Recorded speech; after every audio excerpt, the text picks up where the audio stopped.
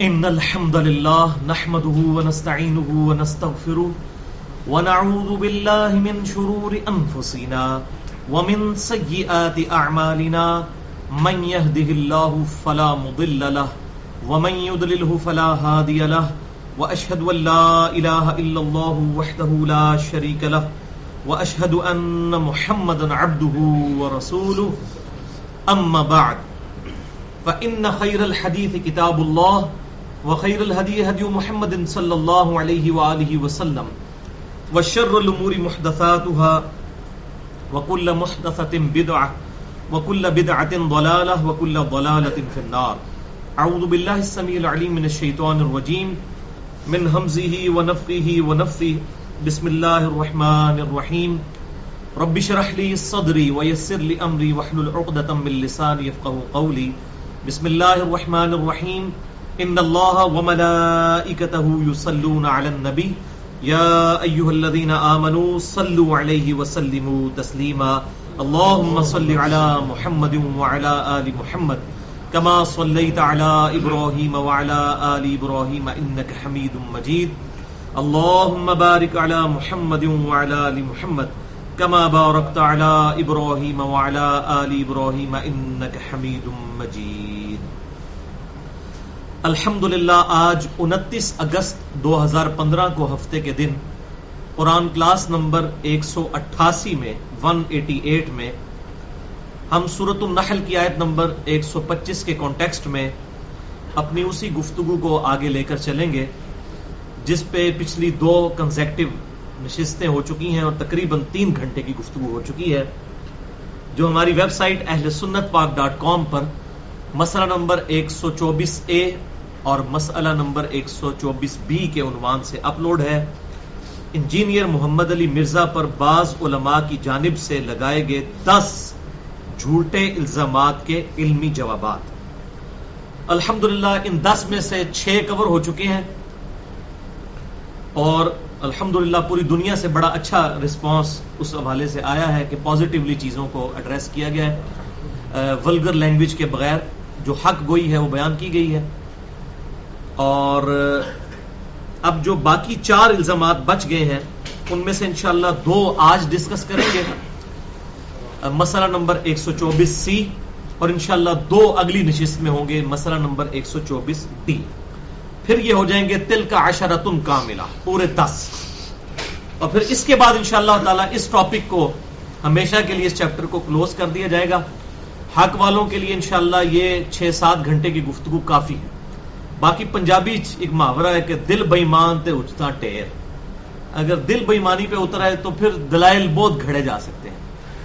آپ کو حیرانگی ہوگی کہ پچھلے تقریباً 100 سال کے اندر آپ صلی اللہ علیہ وسلم کے خلاف 60,000 کتابیں لکھی گئی ہیں، اور جتنی تیزی سے ان 100 سالوں میں اسلام پھیلا ہے اس سے پہلے نہیں پھیلا. تو یہ اللہ تبارک و تعالیٰ کی سنت ہے کہ اللہ تبارک و تعالیٰ مردے میں سے زندہ کو نکالتا ہے. واللہ خیر الماکرین. اللہ تعالیٰ کی خفیہ تدبیر جو ہے وہ بڑی بہترین ہوتی ہے. بس اوقات انسان سمجھتا ہے اس میں شر ہے اور اس میں خیر پوشیدہ ہوتی ہے. حالانکہ یہ سال پہلے سارا جھوٹا پروپیگنڈا شروع ہوا، پھر ہم نے یہاں پہ مشورہ بھی کیا تھا، تو میں نے بھی یہی ضروری سمجھا کہ سال ایک آرام کیا جائے، اس کے بعد دیکھیں گے، اگر ضرورت پڑی تو اس کا جواب دیں گے، تاکہ جس نے جو جھوٹی چیزیں اگلنی ہیں وہ اگل دیں. اور اب حالت یہ ہے کہ پچھلی دفعہ حافظ عمر صدیق صاحب اور شیخ مبشر احمد ربانی صاحب کے بارے میں جو کلپس ریکارڈ ہوئے تھے، ان کے پکے مریدین کئی سالوں سے جو ان کو اندھا دھند اپنا بزرگ مانتے تھے، انہوں نے بھی جب وہ لیکچر دیکھا ہے تو مجھے اسپیشلی فون کر کے کہا ہے کہ جی ہم بڑے متنفر ہوئے ہیں کہ ہمارے علماء کی اس طرح کی گندی زبان ہے اور حق بات سے اس طرح وہ اناد کرتے ہیں. بالکل ایٹیچیوڈ ان کا وہی ہو گیا ہے جو ایک آپ حنفی کو اگر بخاری مسلم سے کوئی حدیث دکھائیں تو وہ کہتا ہے نہیں ہم اپنے بزرگوں کو نہیں چھوڑیں گے. تو ان کا بھی وہی ایٹیچیوڈ ہو گیا. ان کی بخاری مسلم صرف رفع الیدین تک رہ گئی ہے، باقی چیزیں انہوں نے چھوڑ دی ہیں. تو الحمدللہ کروڑوں کی تعداد میں مسلمان موجود ہیں. میں نے پہلے بھی عرض کیا کہ تقریباً جو 1.5 ارب مسلمانوں کی آبادی ہے اس میں 50% سے زیادہ وہ لوگ ہیں جو اردو سمجھتے ہیں. علماء تو آٹے میں نمک بھی نہیں ہے. عوام الناس پر محنت کی جائے تو اللہ تبارک و تعالی حق کے دروازے کھولتا ہے الحمدللہ. تو اس کے بعد اگر کسی کا کوئی اعتراض ہوگا تو مجھے ای میل کر سکتا ہے mirza_95@yahoo.com پہ. انشاءاللہ میں اس کے جوابات دے دیا کروں گا، لیکن لیکچر ریکارڈ کوئی نہیں ہوگا. اب آتے ہیں آج کی گفتگو کی طرف. جھوٹا الزام نمبر 7. یہ جھوٹا الزام مجھ پر بعض اہل تشیع اور رافضیوں اور بعض بریلویوں کی طرف سے لگایا گیا ہے، مگر اس کی ڈیٹیل میں جانے سے پہلے پچھلی کلاس سے ریلیٹڈ کچھ چیزیں تھیں، میں چاہ رہا ہوں ان کو کلیریفائی کر دوں 3-4 منٹ کے اندر. جو الزام نمبر 4 اور 5 کو ہم نے ڈسکس کیا تھا اس حوالے سے 3 کلیریفیکیشنز ہیں. کلیریفیکیشن نمبر 1، میں نے قرآن حکیم سے ایک فتویٰ بتایا تھا لعنت اللہ علی الکاذبین، جھوٹوں پر اللہ کی لعنت. اب یہ ایبسولوٹلی جب بولا جاتا ہے تو لعنت اللہ ہی بولا جاتا ہے، لعنت اللہ نہیں بولا جاتا. یہ عربی کا اسلوب ہے. جیسے رسول اللہ لفظ ہے، لیکن جب یا لگے گی تو کیا ہو جائے گا؟ یا رسول اللہ. ویسے کیا ہے؟ محمد الرسول اللہ. تو پیش وہ زبر میں بدل جاتی ہے. اس طریقے سے قرآن حکیم میں جو آیت ہے اس میں زبر موجود ہے، اور وہ آیت ہے سورہ آل عمران کی آیت نمبر 61. وہ کانٹیکسٹ کی وجہ سے ہے. ایبسولوٹلی یہ لعنت اللہ لفظ ہے، لیکن وہ اپنی آیت کے اسلوب کے اعتبار سے زبر میں بدل گیا. سورہ آل عمران آیت نمبر ہے 61، آیت مباہلہ ہے. اعوذ باللہ من الشیطان الرجیم، بسم اللہ الرحمن الرحیم، فنجعل لعنت اللہ علی الکاذبین. یہ مباہلہ ہوا تھا نجران کے عیسائیوں اور آپ صلی اللہ علیہ وسلم کے درمیان، جس کی ڈیٹیل صحیح مسلم میں انٹرنیشنل نمبر کے مطابق 6220 نمبر حدیث میں موجود ہے. آپ صلی اللہ علیہ وسلم اپنی طرف سے سیدہ فاطمہ، سیدنا علی، حسن، حسین رضی اللہ عنہم اجمعین علیہم السلام ان کو ساتھ لے کر نکلے، اور آپ صلی اللہ علیہ وسلم نے اللہ کے حضور دعا کی اللہم ہؤلاء اہلی، اے اللہ یہ میرے اہل ہیں، اہل بیت ہیں. آپ صلی اللہ علیہ وسلم نجران کے عیسائیوں کے مقابلے پر لے کر گئے کہ اب تم بھی کہو کہ جو جھوٹا ہے اس پہ اللہ کی لعنت ہو، ہم بھی یہ کہتے ہیں، لیکن وہ پھر مباہلے سے بھاگ گئے. اس کی پوری ڈیٹیل میں نے مسئلہ نمبر 61 حسینیت اور یزیدیت کا تحقیقی جائزہ اس میں بتائی ہے. تو قرآن میں لفظ ہے لعنت اللہ، لیکن اوریجنل لفظ ہے لعنت اللہ. فنجعل کی وجہ سے جو پیچھے سے کانٹیکسٹ چل رہا ہے اس کی وجہ سے وہ پیش زبر میں بدلی ہے. لہذا اگر لعنت اللہ علی الکاذبین کوئی کہتا ہے قرآن کے فتوے کے اعتبار سے، تب بھی وہ بات بالکل درست ہوگی. ایبسولوٹلی بولا جائے گا تو لعنت اللہ لفظ ہوگا، لعنت اللہ لفظ غلط ہوگا. لیکن جب فٹ ان ہوگا اس پوری آیت میں، جیسا کہ صرف رسول اللہ بولا جائے گا، لیکن جب یا رسول اللہ ہوگا، یا رسول اللہ لفظ پھر غلط ہوگا. دوسری کلیریفیکیشن تھی امام ابن تیمیہ المتوفا 728 ہجری کے حوالے سے. میں نے کہا تھا کہ انہوں نے حدیث متواتر من کنت مولاہ فہذا علی مولاہ اس کا انکار کیا ہے. تو پھر بعض بھائیوں نے کہا کہ جی انہوں نے مکمل حدیث کا نہیں، کچھ جزیات کا انکار کیا. تو میں نے منہاج السنہ دوبارہ ساری پڑھی، تو وہ بینیفٹ آف ڈاؤٹ ان کو دیا تو نہیں جایا جا سکتا جتنی انہوں نے بحث کیا، بلکہ وہ تو کہتے ہیں میرا دل ہی نہیں مانتا کہ میں اس روایت کو صحیح مانوں.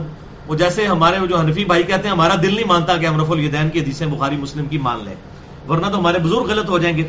اور آج کل جو یہ یزیدی بابا ایک اٹھایا ہے انڈیا کے علماء نے، کفایت اللہ سنابلی، اس نے بھی جو کتاب لکھی ہے یزید بن معاویہ رضی اللہ تعالیٰ عنہ، یزید کو صحابی بنا دیا ہوا ہے. اور وہ اگر وہ کہیں گے ہم نے معاویہ کے اوپر رضی اللہ تعالیٰ عنہ لگایا ہے، وہ اس کی وجہ سے نہیں، لیکن نام یزید بن معاویہ لکھا جا رہا ہے نا، نام تو اس کا لکھا جا رہا ہے. تو اس نے بھی امام ابن تیمیہ کی اوپر مہر لگا دی ہے. اس نے اپنی کتاب کے اندر وہ منہاج السنہ کی ساری بحث لکھ کے کہا کہ میں بھی ابن تیمیہ کے ساتھ ہوں، یہ حدیث ہمیں ہضم نہیں ہوتی ہے. تو ہم اس پہ تحقیق کریں گے، لیکن فی الوقت یہ ہے کہ ہمیں یہ قابل قبول نہیں ہے. ظاہر ہے صحیح حدیث ماننا بڑا مشکل کام ہے. یہ بعض لوگوں کے لیے رفع الیدین کی حدیثیں ہضم کرنا مشکل ہو جاتی ہیں، بعض کے لیے کوئی اور مشکل ہو جاتی ہیں، تو اپنی اپنی پسند ہے.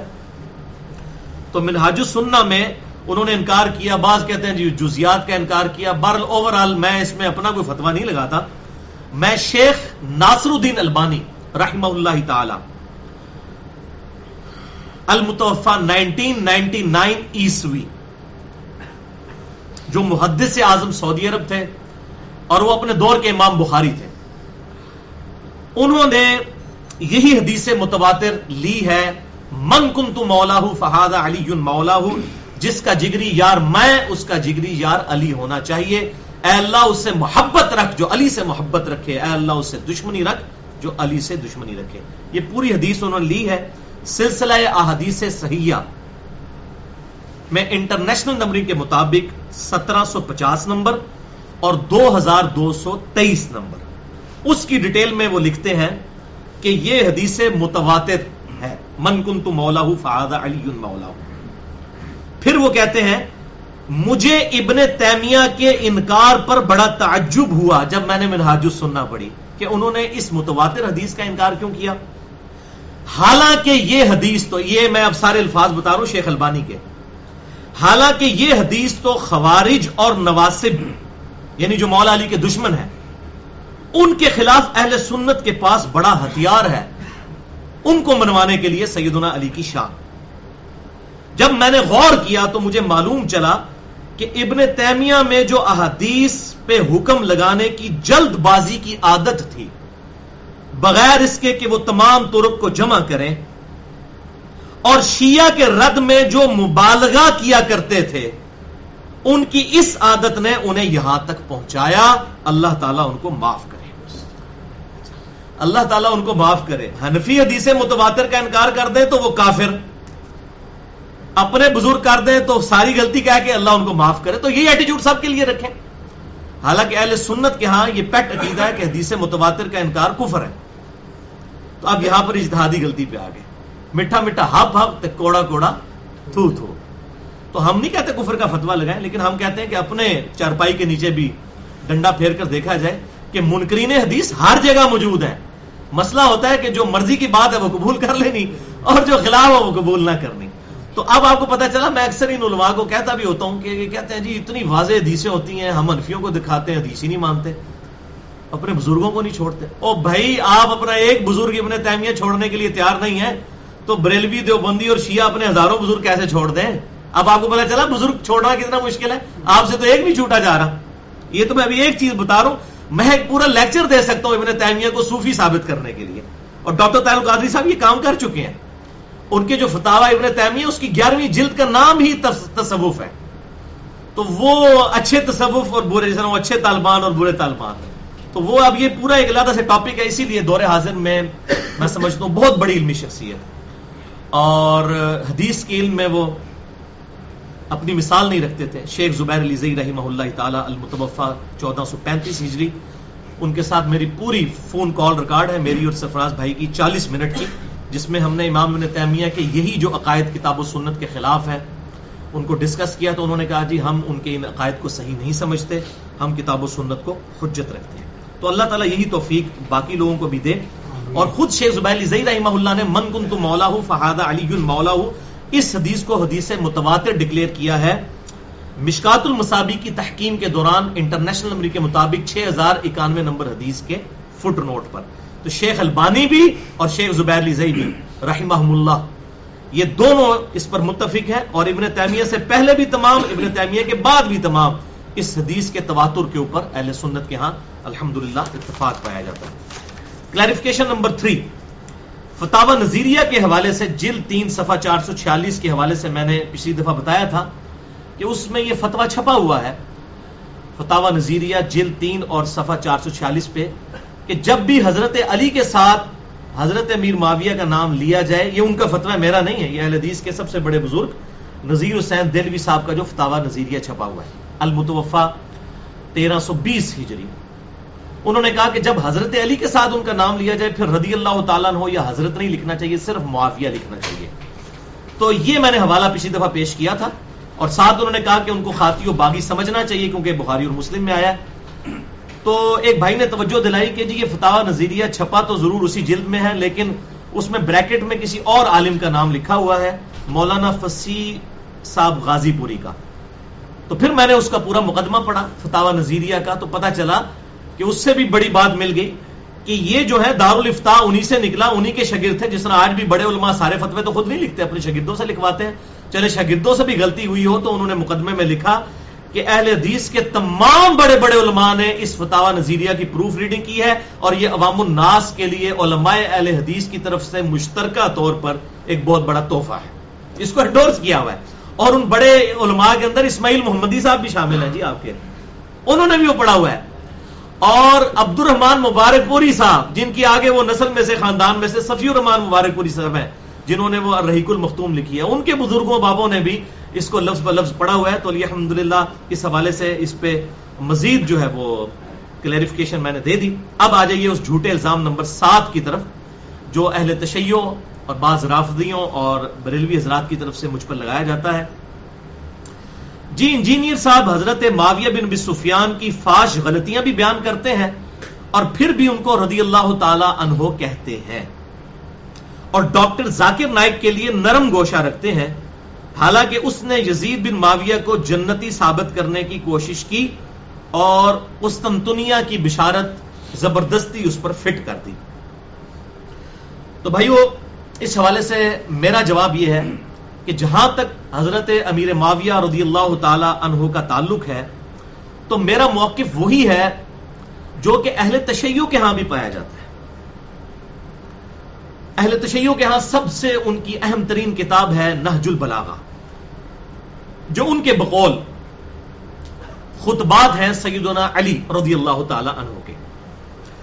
میں نے وہ کتاب پڑھی ہے، تقریباً 1000 صفحات کے اوپر مشتمل ہے وہ کتاب. اس کتاب کے اندر وہ جب بھی معاویہ بن ابی سفیان کو خط لکھتے ہیں تو السلام علیکم کہہ کر لکھتے ہیں سیدنا علی. ان کو ایز اے مسلمان ٹریٹ کرتے ہیں، منافق نہیں معاذ اللہ. اور وہ کہتے ہیں نہج البلاغہ کے اندر یہ موجود ہے ان کے خطوط جو انہوں نے معاویہ بن ابی سفیان کے نام لکھے سیدنا علی نے. اور وہ کہتے ہیں کہ معاویہ مجھے انہی اصحاب رسول صلی اللہ علیہ وسلم نے خلیفہ چنا ہے جنہوں نے پہلے 3 خلفاء کو چنا، ابو بکر، عمر اور عثمان رضی اللہ عنہم اجمعین کو، انہی اصحاب بدر اور اصحاب شجرہ نے.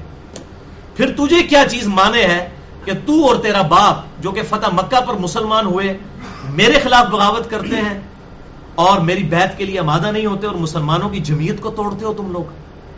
السلام علیکم سے بات شروع ہوتے ہیں، ان کو مسلمان کے طور پر ٹریٹ کرتے ہیں. اچھا، حتیٰ کہ آپ نہج البلاغہ پڑھیں تو آپ کو اندازہ ہوگا کہ مولا علی علیہ السلام کے خطبے ابو بکر الصدیق علیہ السلام، عمر فاروق علیہ السلام کی شان میں موجود ہے رضی اللہ عنہم اجمعین علیہم السلام. نہج البلاغہ کے اندر سیدنا علی کے باقاعدہ خطبے ہیں سیدنا ابو بکر و عمر کی شان میں رضی اللہ عنہم اجمعین. حتیٰ کہ مولا علی تو وہ ہیں جنہوں نے خوارج کے لیے بھی فرمایا کہ یہ میرے بھائی تھے، بگوڑے ہو گئے، میں نے مسلمان سمجھتا ہوں اگرچہ مجھے کافر سمجھتے ہیں.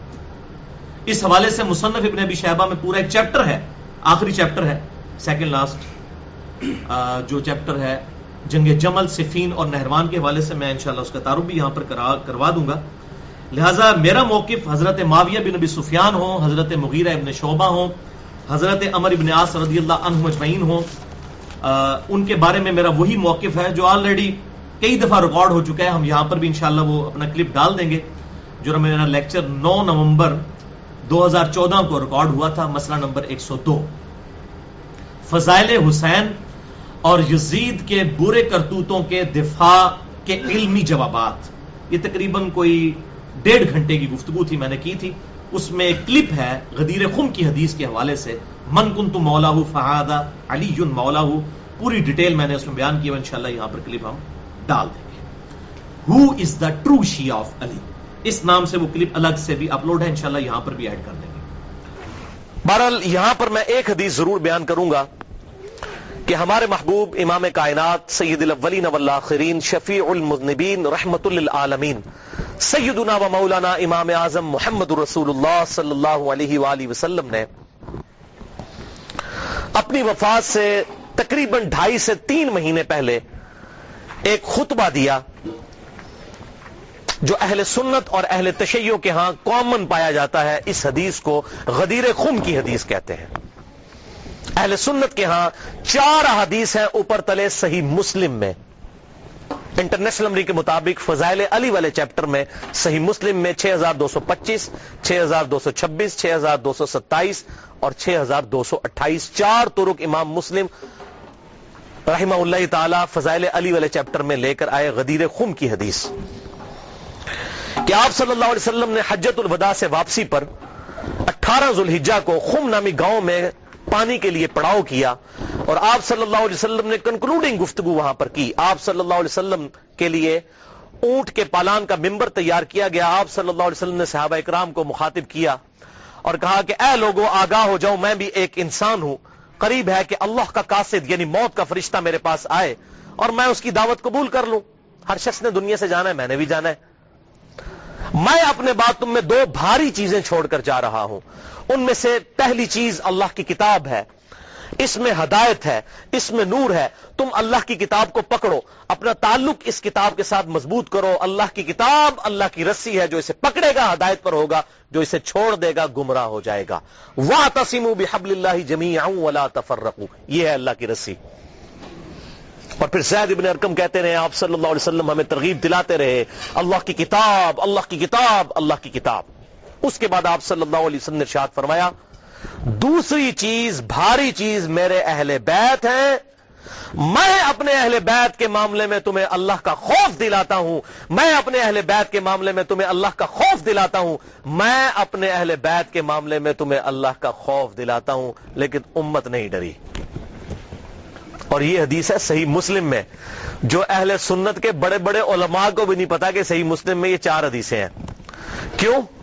ان کو وہ حدیث بتائی جاتی ہے جو ہماری مین سٹریم کی کتابوں میں بھی نہیں ہے، باہر ہے، المستدرک للحاکم میں۔ اس سے بہت کمزور درجے کی روایت ہے، حسن درجے کی ہے، اس سے بہت کمزور ہے وہ، یہ تو مسلم کی حدیث ہے۔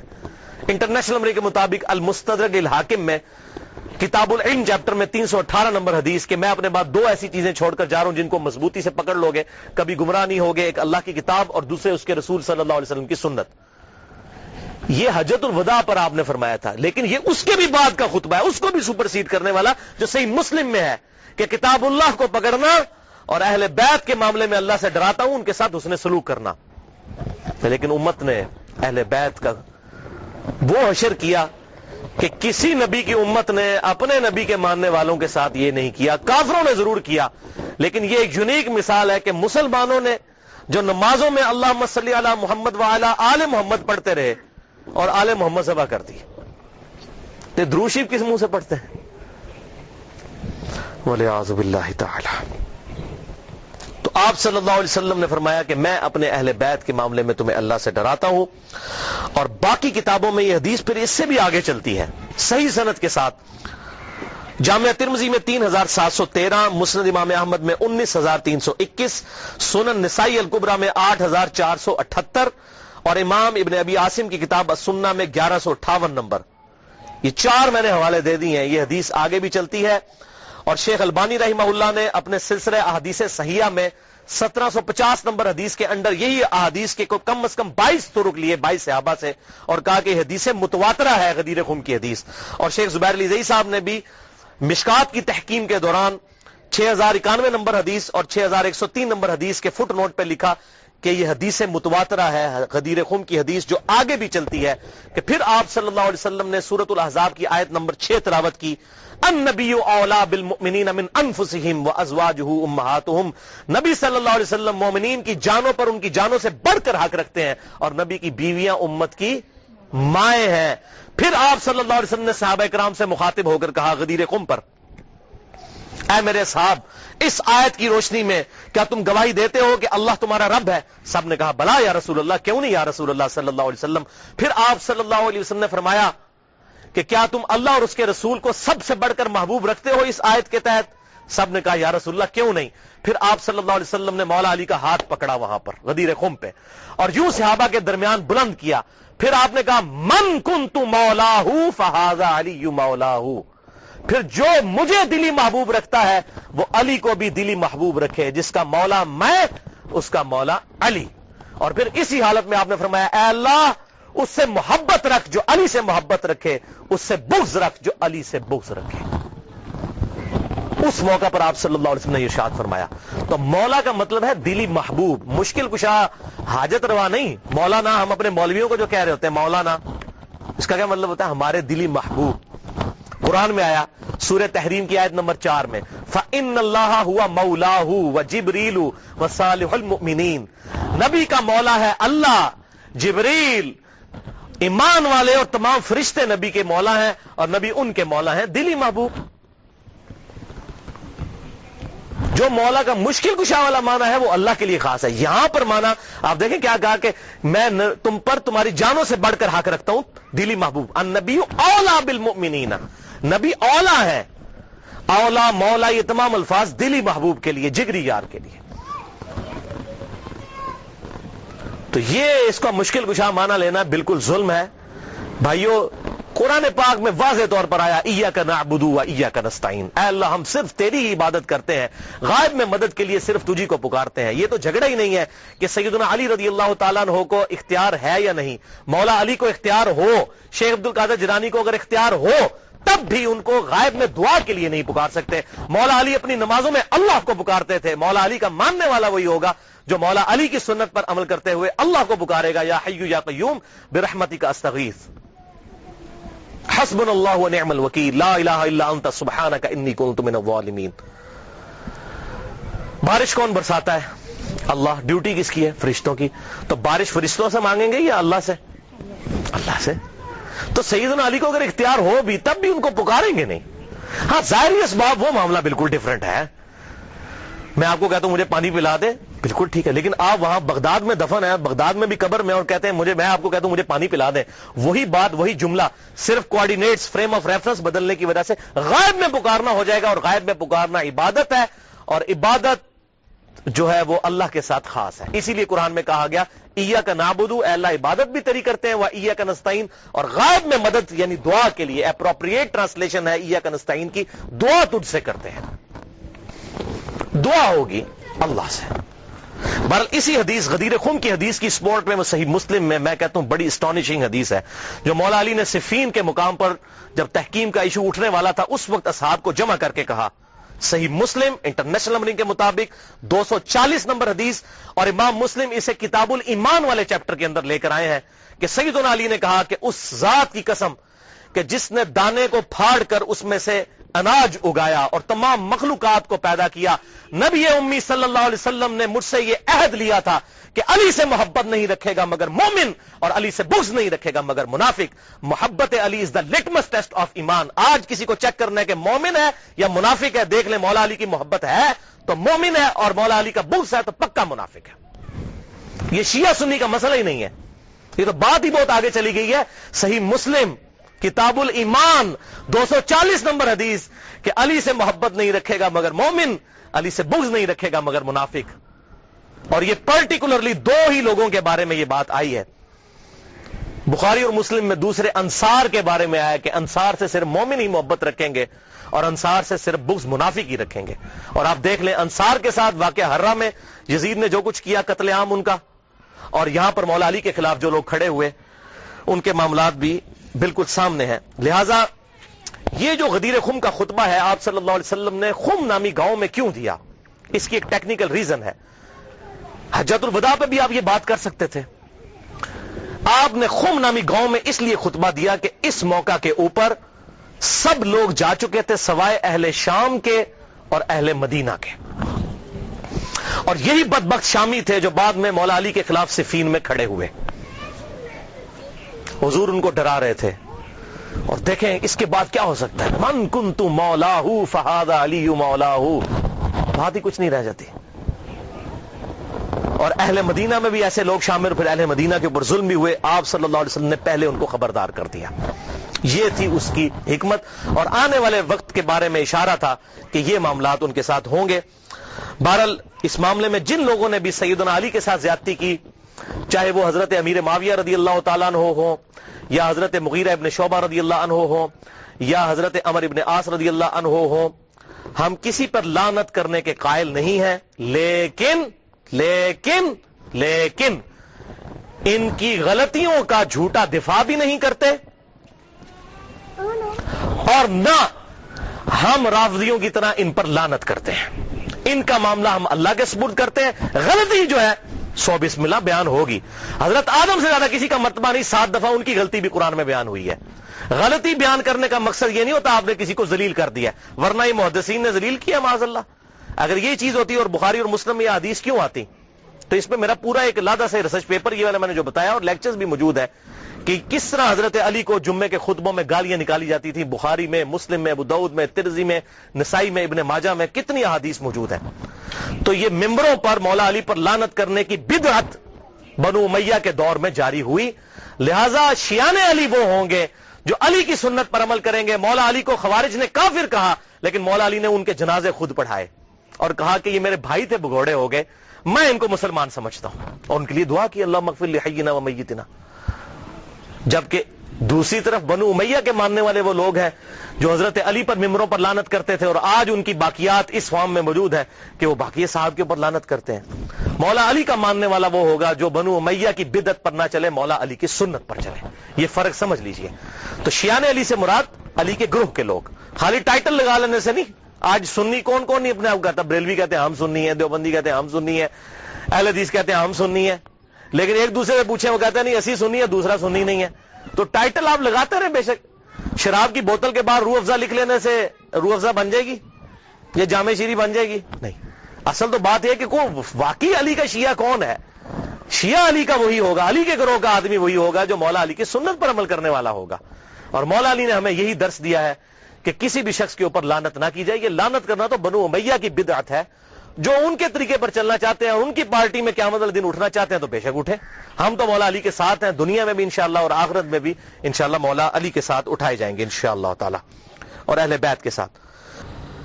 اور بھائیو اس کے علاوہ میرے 3 ریسرچ پیپرز ہیں جو اہل سنت پاک.com پر اسی حوالے سے موجود ہیں.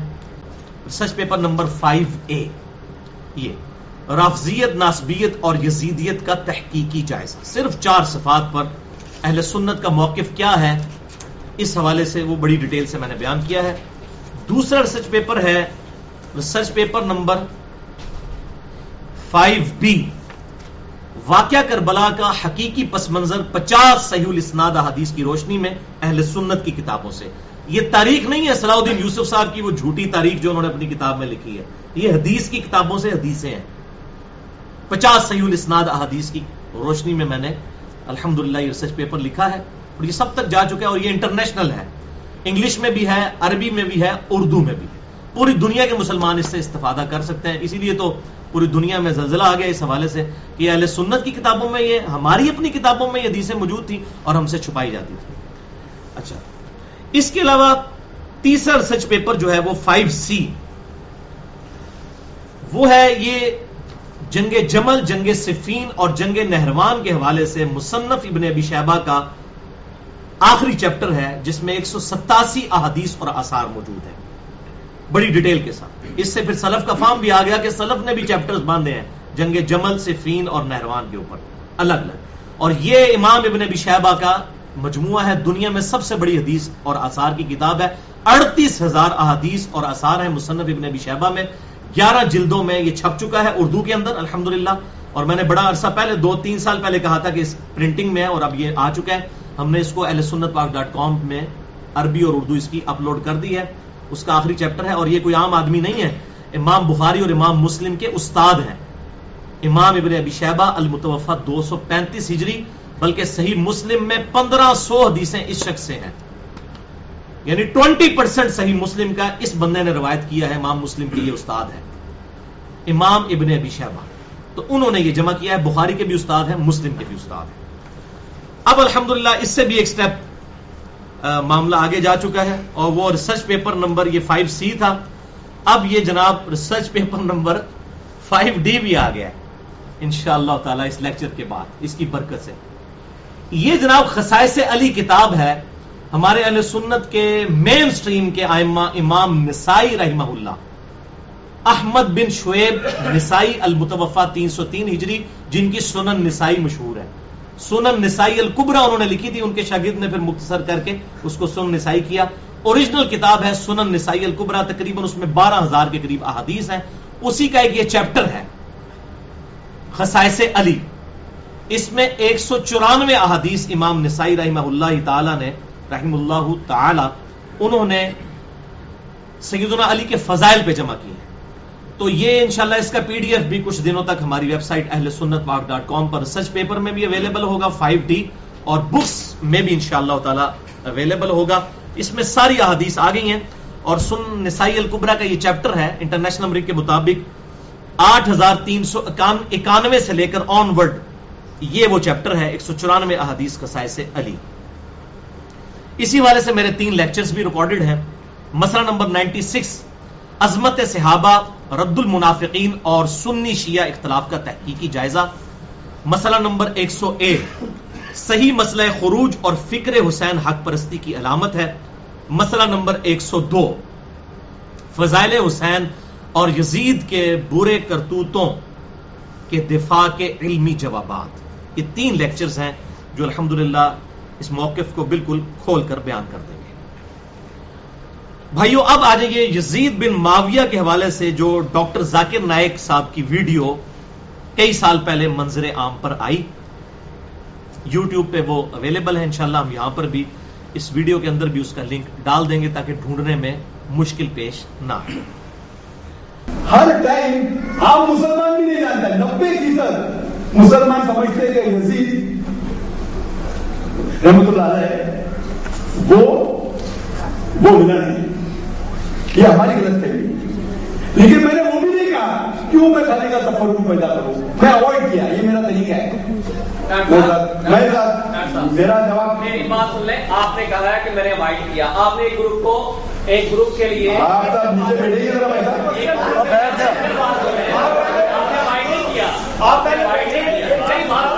جواب پہلے سنیں. آپ نے وائٹ نہیں کیا ہے. ایک گروپ کو خوش کیا ہے. ایک سیکٹ نہیں ہے. میں نے انٹرنیٹ پہ دیکھا ہے انڈیا کے سب مسلمانوں نے.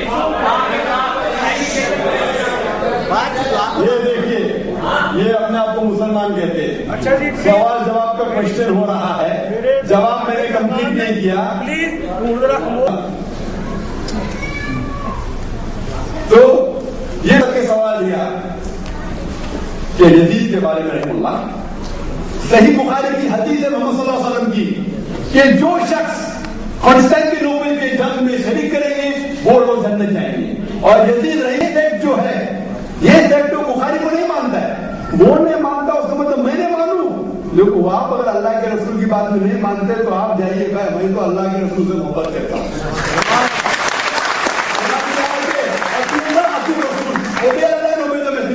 اللہ کی بات مانو اللہ کے رسول کی بات مانو. چاہے مجھے وہ ڈر نہیں. اللہ کا فضل ہے. اللہ حفاظت کرنے والا ہے. اللہ کے رسول نے بشارت دی کہ جو لوگ کانسٹینٹینوپل کے وار کے اندر جنگ میں حصہ لیں گے وہ جنت جائیے. اور یزید رحمہ اللہ رحمۃ اللہ علیہ صرف حصہ نہیں لیا وہ سبب تھے. اور آپ تشریح پڑھیں گے ابن حجر کی آپ شرح پڑھیں گے صحیح بخاری کے. وہ جب جنت کی ہے کیسے ان پہ لعنت ڈال سکتا ہوں. لیکن یہ گروپ جو ہے وہ لعنت دیتا ہے. افسوس کی بات ہے کہ عام مسلمان بھی ہر ٹائم جب وہ سمجھنے لگتے ہیں کہ یزید کو گالی دیتے ہیں. اسی لیے میں نے کیا کیا میں نے فتوے لے کے باپ کی جگہ سے. اب میں نے یہ کہا پھر میں نے واپس آ کے جتنے دارالعلوم میں اکثر دیوبند ندوہ سب لوگ خط لکھا. اہل حدیث جماعت اسلامی سب لوگ لکھا. میں نے کہا صحیح کہا بولا رضی اللہ عنہ. میں اللہ کی 20 دن عام طور پہ صحابہ کو کہتے لیکن نان صحابہ کو بھی کہہ سکتے. یزید کے بارے میں اختلاف ہے.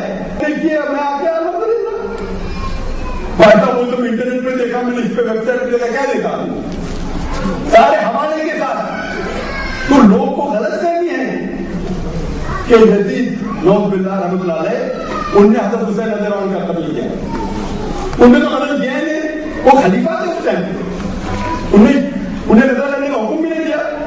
انہیں گورنر تھا. اور کوفہ کے لوگ تو صحیح حدیث جب آپ پڑھیں گے صحیح تاریخ پڑھیں گے.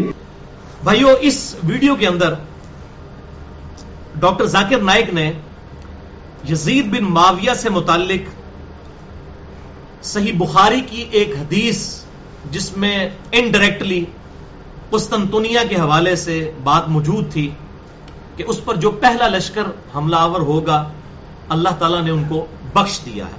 کیسر روم کا شہر لفظ موجود ہے. قسطنطنیہ کا نام موجود نہیں ہے بلکہ کیسر روم کا شہر. اس حوالے سے میں نے بڑی ڈیٹیل سے گفتگو بھی کی ہوئی ہے. بہرحال آج سے تقریباً 4 سال قبل سب سے پہلے الحمدللہ میں نے ڈاکٹر ذاکر نائک کو ای میل کی تھی. اور یہ جو ریسرچ پیپر ہے رافضیت ناسبیت اور جزیدیت کا تحقیقی جائزہ بیسیکلی یہ ان کی اصلاح کے لیے لکھا گیا تھا. اور اس میں نے قسطنطنیہ جس کو ہم اردو میں قسطنطنیہ بھی کہتے ہیں جس کا پرانا نام استنبول نیا نام اب استنبول ہے. اسلام ان بلک پرانا نام اس کا تھا قسطنطنیہ. اس حوالے سے میں نے اس میں ڈیٹیل میں ڈسکشن انگلش میں ان کو کی تھی. میں نے کہا شاید ہو سکتا ہے اردو نہ پڑھ سکتے ہوں تو وہ ای میل میں نے آج سے 4 سال قبل کی تھی اور یہ ریسرچ پیپر بھی لکھا تھا اور اس کی باقاعدہ 140 منٹ کی ویڈیو ریکارڈ ہوئی تھی، مسئلہ نمبر 61 کے نام سے، حسینیت اور یزیدیت کا تحقیقی جائزہ، 10 دسمبر 2011 کو۔ الحمدللہ یہ پورا ایک لیکچر تھا 140 منٹ کا، انشاءاللہ میں اس کا کلپ بھی اس میں ایڈ کر دوں گا۔ اور اسی کا کیا نقصان ہو رہا ہے، جب کوئی توحید کی باتیں شروع کر دے اس کو کہتے ہیں یہ تو وہابی ہو گیا، کوئی اہل بیت کی باتیں شروع کر دے اس کو کہتے ہیں جی یہ تو شیعہ ہو گیا۔ تو بھائیوں، جب کسی اہل حدیث کو اس بات پہ غصہ آتا ہے کہ میں تو کتاب و سنت بیان کر رہا ہوں اور یہ مجھے وہابی کہہ رہے ہیں، تو بالکل اسی طریقے سے ہمیں اس وقت غصہ آتا ہے جب ہم کتاب و سنت سے فضائل اہل بیت بیان کرتے ہیں اور ہمیں کوئی شیعہ کہنا شروع کرتے ہیں۔ تو اگر کسی نے اپنی شکل دیکھنی ہے تو آئینہ اپنا دیکھ لے، اس کو اس وقت کتنا غصہ آتا ہوگا۔ تو جب تک بندے اپنے آپ کو اس جگہ پر رکھ کر نہ دیکھے اس وقت تک بات سمجھ نہیں آتی۔ تو یہ شیطانی سارے وسوسے ہیں، اور اس کانٹیکسٹ میں یہ بات یاد رکھیں، اگر ہم نے یہ اپنی اپروچ چینج نہ کی، یہ آج میری بات سن لیں آپ، اگر ہم کتاب و سنت کے دلائل کو لا کر پبلک کو حق بات ہم نے نہ بتائی تو ہماری دعوت توحید کا بھی بیڑا غرق ہو جائے گا، یہ میں آپ کو بتا دوں۔ اللہ نہ کرے ایسا ہو۔ اس کی تازہ مثال ڈاکٹر ذاکر نائک ہے، میرے بڑے محترم ہیں، میں سمجھتا ہوں کئی چیزیں میں نے ان سے سیکھی ہیں، میرے استاد ہیں اس معاملے میں نے ان کی ویڈیو سے لرن کیا ہے۔ لیکن دیکھیں انہوں نے امام ابن تیمیہ رحمۃ اللہ علیہ کی ایک اجتہادی غلطی، اس کو ڈیفینڈ کرنے کے چکر میں قسطنطنیہ کی بشارت پکڑ کے یزید پہ فٹ کر دی۔ پوری دنیا کے اندر ایک پازیٹو انداز میں جو دعوت کتاب و سنت کی پھیل رہی تھی اس کا جنازہ نکل گیا۔ لوگوں نے کہا چھوڑو یہ تو ہے یزیدی ہے۔ اور اب ہم کسی کو کتاب و سنت کی بات کرتے ہیں، وہ پہلا سوال ہم سے پوچھے تھے یزید کے بارے میں آپ کا کیا خیال ہے؟ ابھی منہ اڑ کے بہ جانے ہیں، حق بات بتائیں۔ ڈاکٹر ذاکر نائک سے بھی غلطی ہو سکتی ہے، مجھ سے بھی، آپ سے بھی، کسی سے بھی، کام کوئی پیغمبر تو نہیں معاذ اللہ، غلطی کسی سے بھی ہو سکتی ہے۔ علمی دلائل پہ بات کریں، دین کتابوں میں ہے، شخصیات کے اندر نہیں ہے۔ تو 7 مہینے پہلے میں نے ڈاکٹر ذاکر نائک کو ایک ای میل بھی کر دی تھی اسی حوالے سے، یہ میں آپ کو دکھا بھی دیتا ہوں، انگلش کے اندر میں نے یہی پمفلٹ جو اپنا تھا یہ میں نے ای میل کیا اس کو 7-8 مہینے پہلے، اور میں نے اس کو بتایا کہ یہ صحیح بخاری کی جو حدیث ہے یہ فٹ نہیں ہوتی، حدیث کا اس طریقے سے مذاق نہ اڑایا جائے، آپ تحقیق کریں۔ اور پھر میں نے بڑے محترم بڑے پیارے انداز میں لکھا ہے، آپ اس کا صرف پہلا جملہ سن لیں۔ السلام علیکم my dear doctor Zakir Naik, I am Sunni Muslim follower of our aslaf within first 300 years of ummat and your fan as well. میں اس کی تعریف کی، میں تمہارا فین ہوں۔ I spent 10 years of my life on Quran, Sahih Bukhari and Sahih Muslim. Please clear that Yazid was not present in first لشکر of Qustantuniya. میں نے آگے حدیثوں کے حوالے دے کے اس کو بتایا کہ وہ پہلا لشکر نہیں تھا، وہ آگے آ بھی جائے گا انشاءاللہ۔ اینڈ پہ پھر میں نے اس کو لکھا ہے کہ if you do not accept it then I accept your challenge offered by you in a video available on YouTube and ready for a debate with you in Pakistan on the topic whether Yazid was present in Jannati Lashkar of Qustantuniya or not.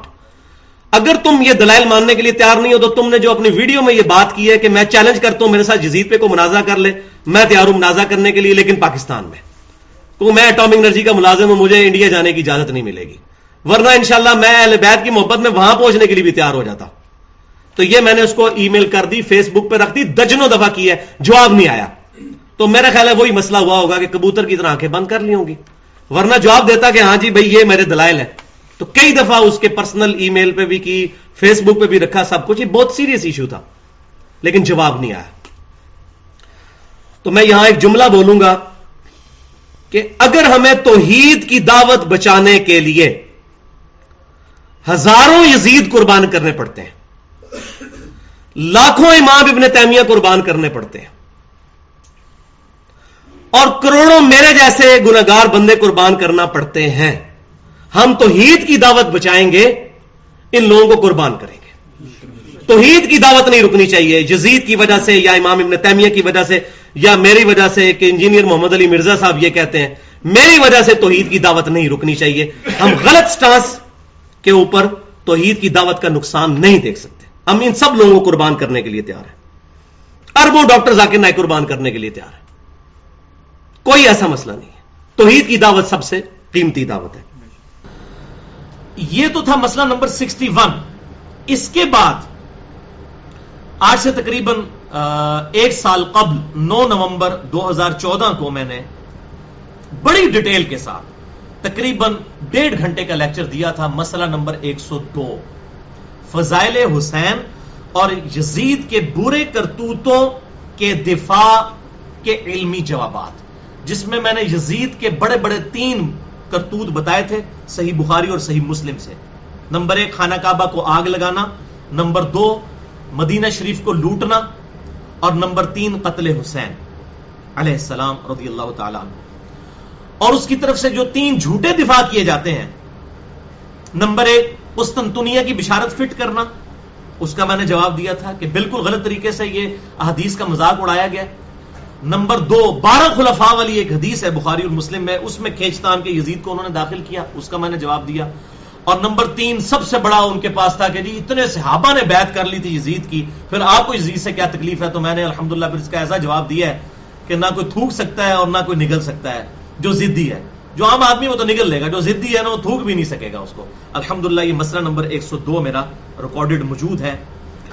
پہلا جھوٹا دفاع وہ جی قسطنطینیہ، یہ عربی میں قسطنطینیہ ہے، اردو میں ہم قسطنطنیہ کہتے ہیں. اس کی بشارت یزید پر فٹ ہوتی ہے کہ جو پہلا لشکر قسطنطنیہ پہ حملہ کرے گا تو وہ بخشے جائیں گے. آج کل اس قسطنطینیہ کا نام ہے استنبول، ترکی کا شہر ہے، ترکی کا. استنبول بعد میں اس کا نام رکھا گیا. استنبول کا مطلب ہے اسلام ان اے بلک، اسلام کا گڑھ. تو پہلے یہ کیسر روم، جو رومن امپائر دنیا کی سب سے بڑی امپائر تھی، جو جنگ یرموک میں گھٹنے ٹیک گئی سیدنا عمر کے سامنے، یہ اس کا گڑھ تھا قسطنطینیہ. اب وہ حدیث سن لیں کس طریقے سے یہ دھوکہ دیتے ہیں. صحیح بخاری میں انٹرنیشنل نمبر کے مطابق 2924 نمبر حدیث ہے کہ آپ صلی اللہ علیہ وسلم نے ارشاد فرمایا، میری امت کا پہلا لشکر جو کیسر روم کے شہر پر جنگ کے لیے جائے گا، اللہ نے ان کی مغفرت کر دی ہے. صحیح بخاری 2924. اس میں قسطنطینیہ کا ذکر ہی کہیں موجود نہیں ہے، کیسر روم کا شہر. اور حضور صلی اللہ علیہ وسلم کے زمانے میں کیسر روم کا شہر جو تھا حمص تھا. اگر اس شہر کو مانا جائے تو ابو عبیدہ ابن جرح حضرت عمر فاروق رضی اللہ تعالیٰ عنہ کے دور میں انہوں نے حمص کے اوپر حملہ کیا تھا. وہ یہ بشارت ان کے لیے ہے. یزید کی پیدائش سے بھی 20 سال پہلے کی بات، 15-20 سال پہلے کی. لیکن وہ کہتے ہیں نہیں جی حمص پہ حملہ کرنے سے پہلے کیسر روم وہاں سے بھاگ کے قسطنطنیہ میں چلا گیا تھا. ٹھیک ہے، اسی تو پیچھے نسنے ہیں جناب، تو ہم چھڑ دیں نہیں، چور نو گھر تک پہنچا کے آواں گے. تو اس لیے یہ ابو عبیدہ بن جرح کے لیے بشارت نہیں ہے، کیونکہ ابو عبیدہ بن جرح نے جب حملہ کیا تو وہ پہلے ہی کیسے روم اپنا دارالخلافہ چھوڑ کے قسطنطنیہ میں چلا گیا تھا. چلو دی for the sake of argument agreed. تو اس میں ہے کہ امت کا پہلا لشکر جو قسطنطنیہ پہ حملہ کرے گا. اگر میں آپ کو کہوں کہ انڈیا اور پاکستان کی پہلی جنگ 1997 میں کارگل کی ہوئی ہے تو آپ مان لیں گے؟ نہیں. آپ کہیں گے جناب عقل کے ناخن لیں، 97 میں جنگ ضرور ہوئی تھی لیکن پہلی نہیں تھی. پہلی 1948 میں ہوئی، دوسری 1965 میں ہوئی، تیسری 1971 میں ہوئی، چوتھی کارگل میں ہوئی 1997 میں. اور اگر پاکستان اور انڈیا کی پہلی جنگ کی میں بات کر رہا ہوں تو آپ کو پتا ہوگا اس سے مراد 1948 ہے. 1997 اگر لیں گے تو میں کہوں گا آپ اپنے دماغ کا علاج کروائیں. تو یہاں پر بشارت ہے کہ پہلا لشکر جو حملہ کرے گا قسطنطینیہ کے اوپر، یا قسطنطنیہ ہم اردو میں کہتے ہیں، اس کے لیے ہے یہ بشارت. وہ پہلا لشکر کون سا تھا؟ اب اسی بخاری کی حدیث کے اندر آگے ایک اور حدیث آتی ہے صحیح بخاری کی، میں بعد میں بیان کرتا ہوں. سنن ابی داؤد میں انٹرنیشنل نمبر کے مطابق 2512 نمبر حدیث ہے. ابو عمران تابعی کا بیان ہے کہ ہم قسطنطنیہ پر حملے کے لیے جب گئے اس وقت ہمارے لشکر کے امیر عبد الرحمن بن خالد بن ولید تھے. خالد بن ولید رضی اللہ تعالیٰ عنہ کے بیٹے یہ ہمارے لشکر کے امیر تھے جب ہم نے قسطنطنیہ پر حملہ کیا. اور وہاں پر سیدنا ابو ایوب انصاری بھی ہمارے ساتھ موجود تھے اور انہوں نے ہمیں ایک آیت کی تفسیر بھی سمجھائی. اور پھر سیدنا ابو ایوب انصاری رضی اللہ تعالیٰ عنہ قسطنطنیہ کے حملوں میں شریک ہوتے رہے حتیٰ کہ ایک حملے کے دوران وہ فوت ہو گئے اور وہیں پر دفن ہوئے. تو جس حملے میں حضرت ابو ایوب انصاری فوت ہوئے وہ حملہ پہلا ہوگا یا جس میں وہ زندہ تھے وہ پہلا ہوگا؟ جس میں زندہ تھے اس لشکر کے امیر تھے عبد الرحمن بن خالد بن ولید. یہ کوئی تاریخ نہیں میں پڑھ رہا ہوں، سنن نبی داؤد 2512. اب بخاری سے وہ لیتے ہیں، حدیث اٹھاتے ہیں اور فٹ کرتے ہیں یزید پہ. وہ سن لیں، صحیح بخاری کتاب التہجد چیپٹر میں 1186 نمبر حدیث ہے کہ ابو ایوب انصاری موجود تھے قسطنطنیہ پہ حملے میں رضی اللہ تعالیٰ عنہ، اور اس وقت لشکر کا امیر یزید ابن معاویہ تھا. یہ 54 ہجری کی بات ہے، کیونکہ اس وقت امیر معاویہ مسلمانوں کے حاکم تھے، انہوں نے اپنے بیٹے کو لشکر کا امیر بنایا. یہ 54 ہجری کا واقعہ ہے. اور اسی حدیث میں موجود ہے ابو ایوب انصاری رضی اللہ تعالیٰ عنہ اسی حملے کے دوران جس میں امیر لشکر یزید تھا فوت ہو گئے. تو جس حملے میں وہ فوت ہوئے وہ لشکر پہلے ہے یا جس میں وہ زندہ تھے اور حدیثیں بیان کرتے رہے وہ پہلے ہے؟ اور اس میں اس کے بعد کتنے حملے ہوئے؟ یہ بھائی یزید والا لشکر 7واں یا 8واں لشکر تھا، اور وہ جو میں نے پہلے بیان کیا وہ بھی پہلا نہیں تھا، وہ دوسرا تھا. پہلا لشکر جو یزید سے بہت پہلے 33 ہجری میں، جب ابھی یزید کی عمر 5-6 سال تھی، اس وقت پہلا لشکر حملہ آور ہوا، اور اس کا ذکر موجود ہے احادیث کی کتابوں کے اندر. وہ میں حوالہ بھی دے دیتا ہوں. یہاں پر میں ایک بات بتا دوں، قسطنطنیہ پھر فتح کسی سے بھی نہیں ہوا، نہ صحابہ سے، نہ تابعین، نہ تبع تابعین، نہ تبع تابعین. یہ جا کر تقریباً پھر 9ویں صدی کے اندر 800 سال کے بعد سلطان محمد فاتح نے قسطنطنیہ فتح کیا تھا، 900 سال کے بعد. تو فتح ان سے نہیں ہوا، لیکن بشارت پہلے حملہ کرنے والے کے لیے تھی، فتح کی اس میں گارنٹی نہیں تھی.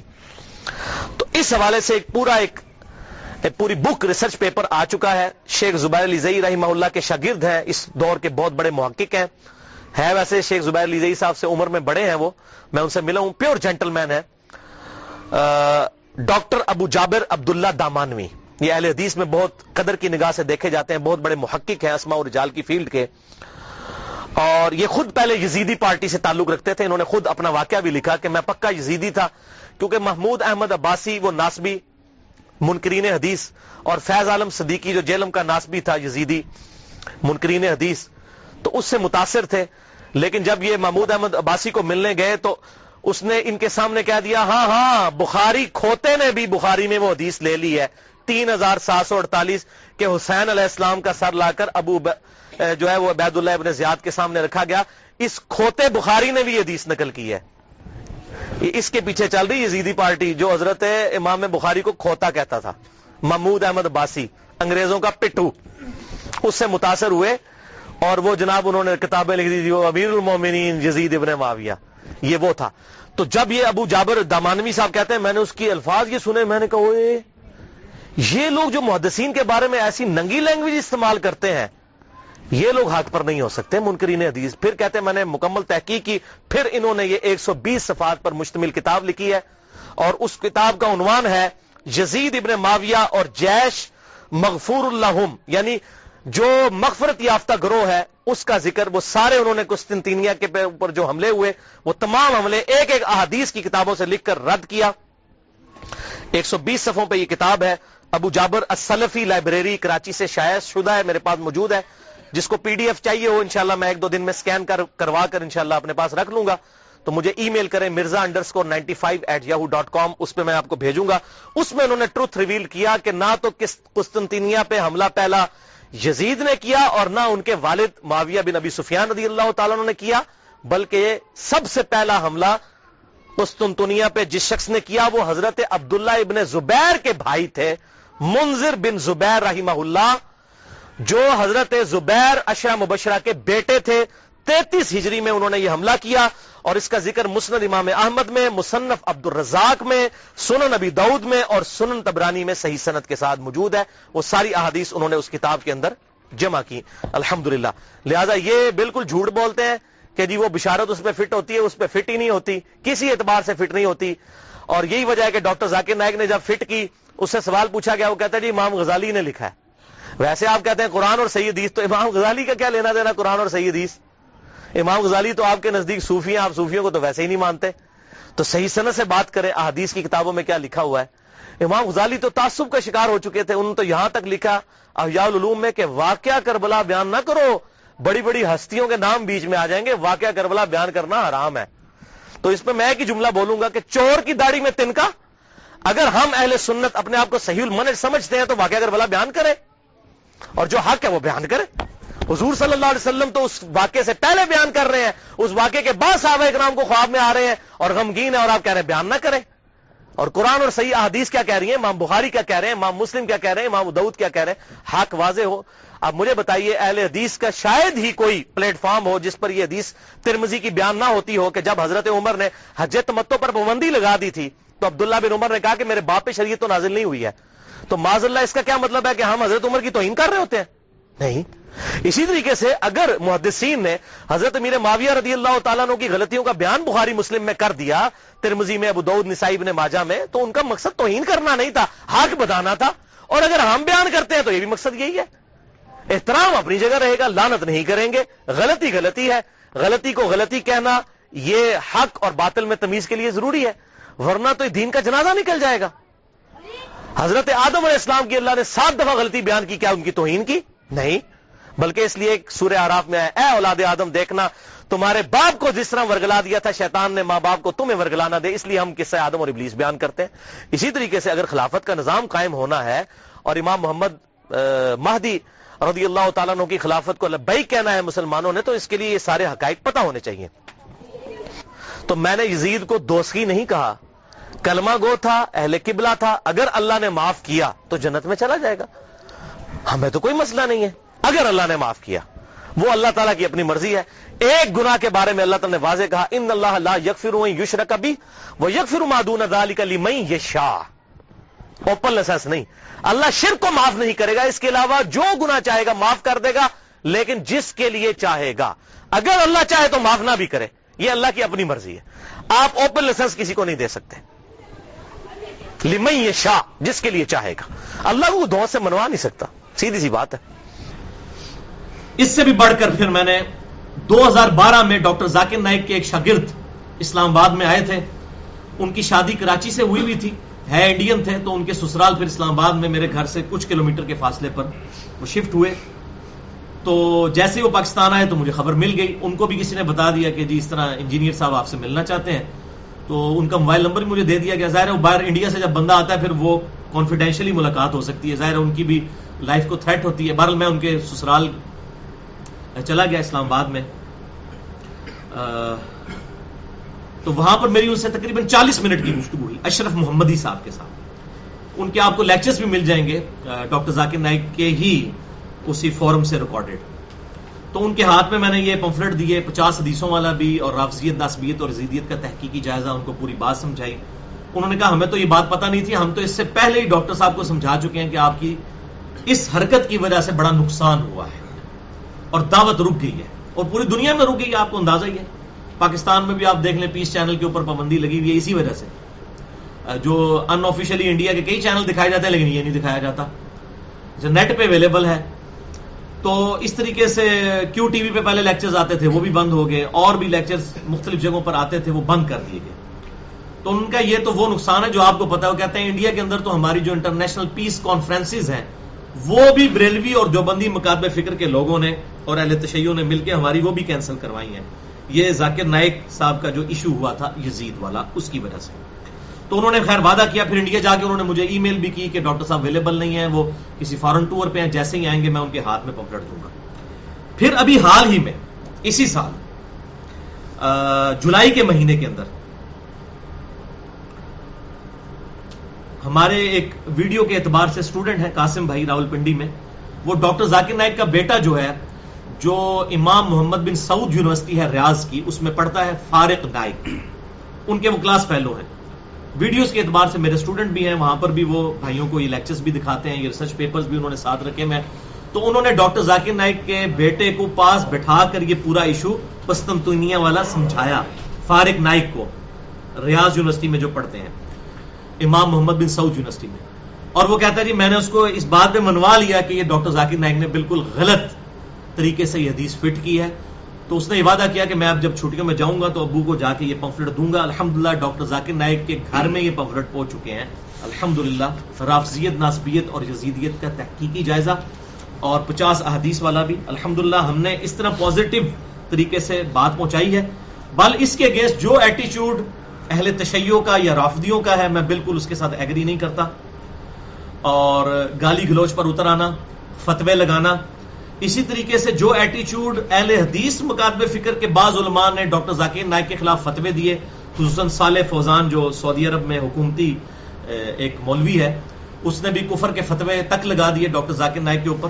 بیچ میں تکلیف یہ تھی کہ یہ اپنے آپ کو اہل حدیث کیوں نہیں کہتا، مسلمان کہتا ہے. وہی تکلیف جو میرے سے بھی بعض لوگوں کو ہے.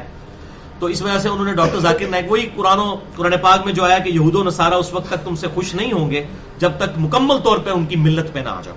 تو یہی خرابیاں مسلمانوں میں بھی آ گئی ہیں. صحیح بخاری اور مسلم کی متفق علیہ حدیث ہے، تم بھی اگلے لوگوں کے رستے پر چل پڑو گے قدم بقدم، بالشت بر بالشت، حتیٰ کہ اگلے لوگوں میں سے کوئی گوہ کے سوراخ میں داخل ہوا تو تمہارے اندر بھی ویسے ہی خرابیاں آئیں گی. صحابہ نے پوچھا یہ اگلے لوگوں سے مراد کیا یہود و نصارہ ہے؟ تو آپ صلی اللہ علیہ وسلم نے فرمایا اگر وہ لوگ مراد نہیں تو پھر کون سے لوگ مراد ہیں؟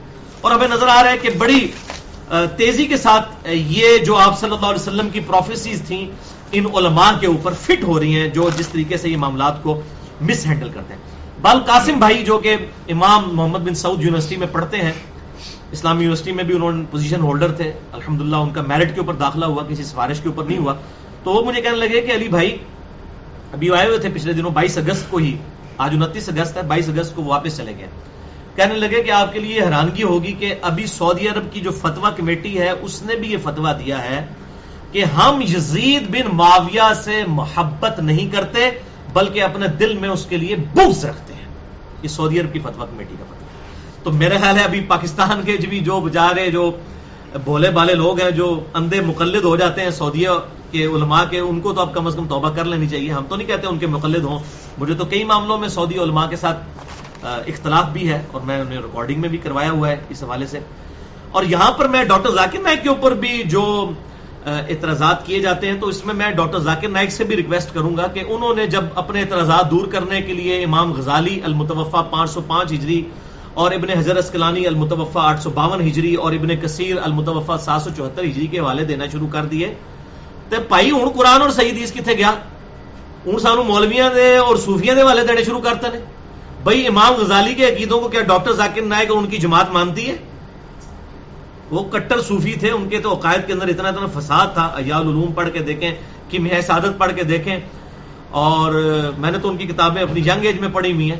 ان کو آپ ویسے مانتے نہیں ہیں اور آپ ان کو کوٹ کر رہے ہیں. اور اس کے اگینسٹ میں بریلوی دیوبندیوں کو بھی کہوں گا کہ جب وہ ڈاکٹر ذاکر نائک کو حنیف قریشی صاحب اگلے دن ٹی وی پہ آگے کہہ رہے تھے یہ ذاکر نالائق ہے، ذاکر نائک نہیں ہے، تو حنیف قریشی صاحب میں آپ کو بھی ریکویسٹ کرتا ہوں کہ پہلے اپنی چارپائی کے نیچے بھی ڈنڈا پھیریں.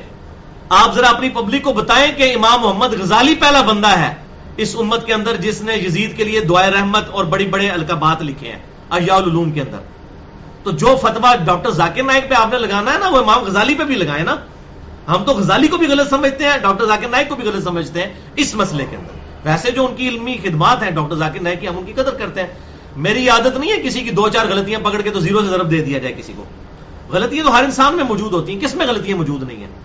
لیکن یہ اب کرنا ہے بالکل ون سائیڈڈ وہ حملہ کرنا اور امام غزالی کو چھوڑ دینا، میں یہ سمجھتا ہوں بالکل بریلوی اور دیوبندی علماء کی بدنیتی ہے جو امام غزالی کے معاملے میں وہ بالکل نرم گوشہ رکھتے ہیں. پبلک کو بتائیں اگر حسین کے ساتھ اتنی زیادہ آپ کو محبت ہے تو ہماری طرح بالکل حسینی بنے نا. پھر سب کو اس میدان میں لا کے اس عوام کے اندر ننگا ہونا چاہیے ایسے لوگوں کو کہ جن جن لوگوں نے اپنا اپنا حصہ ڈالا ہے.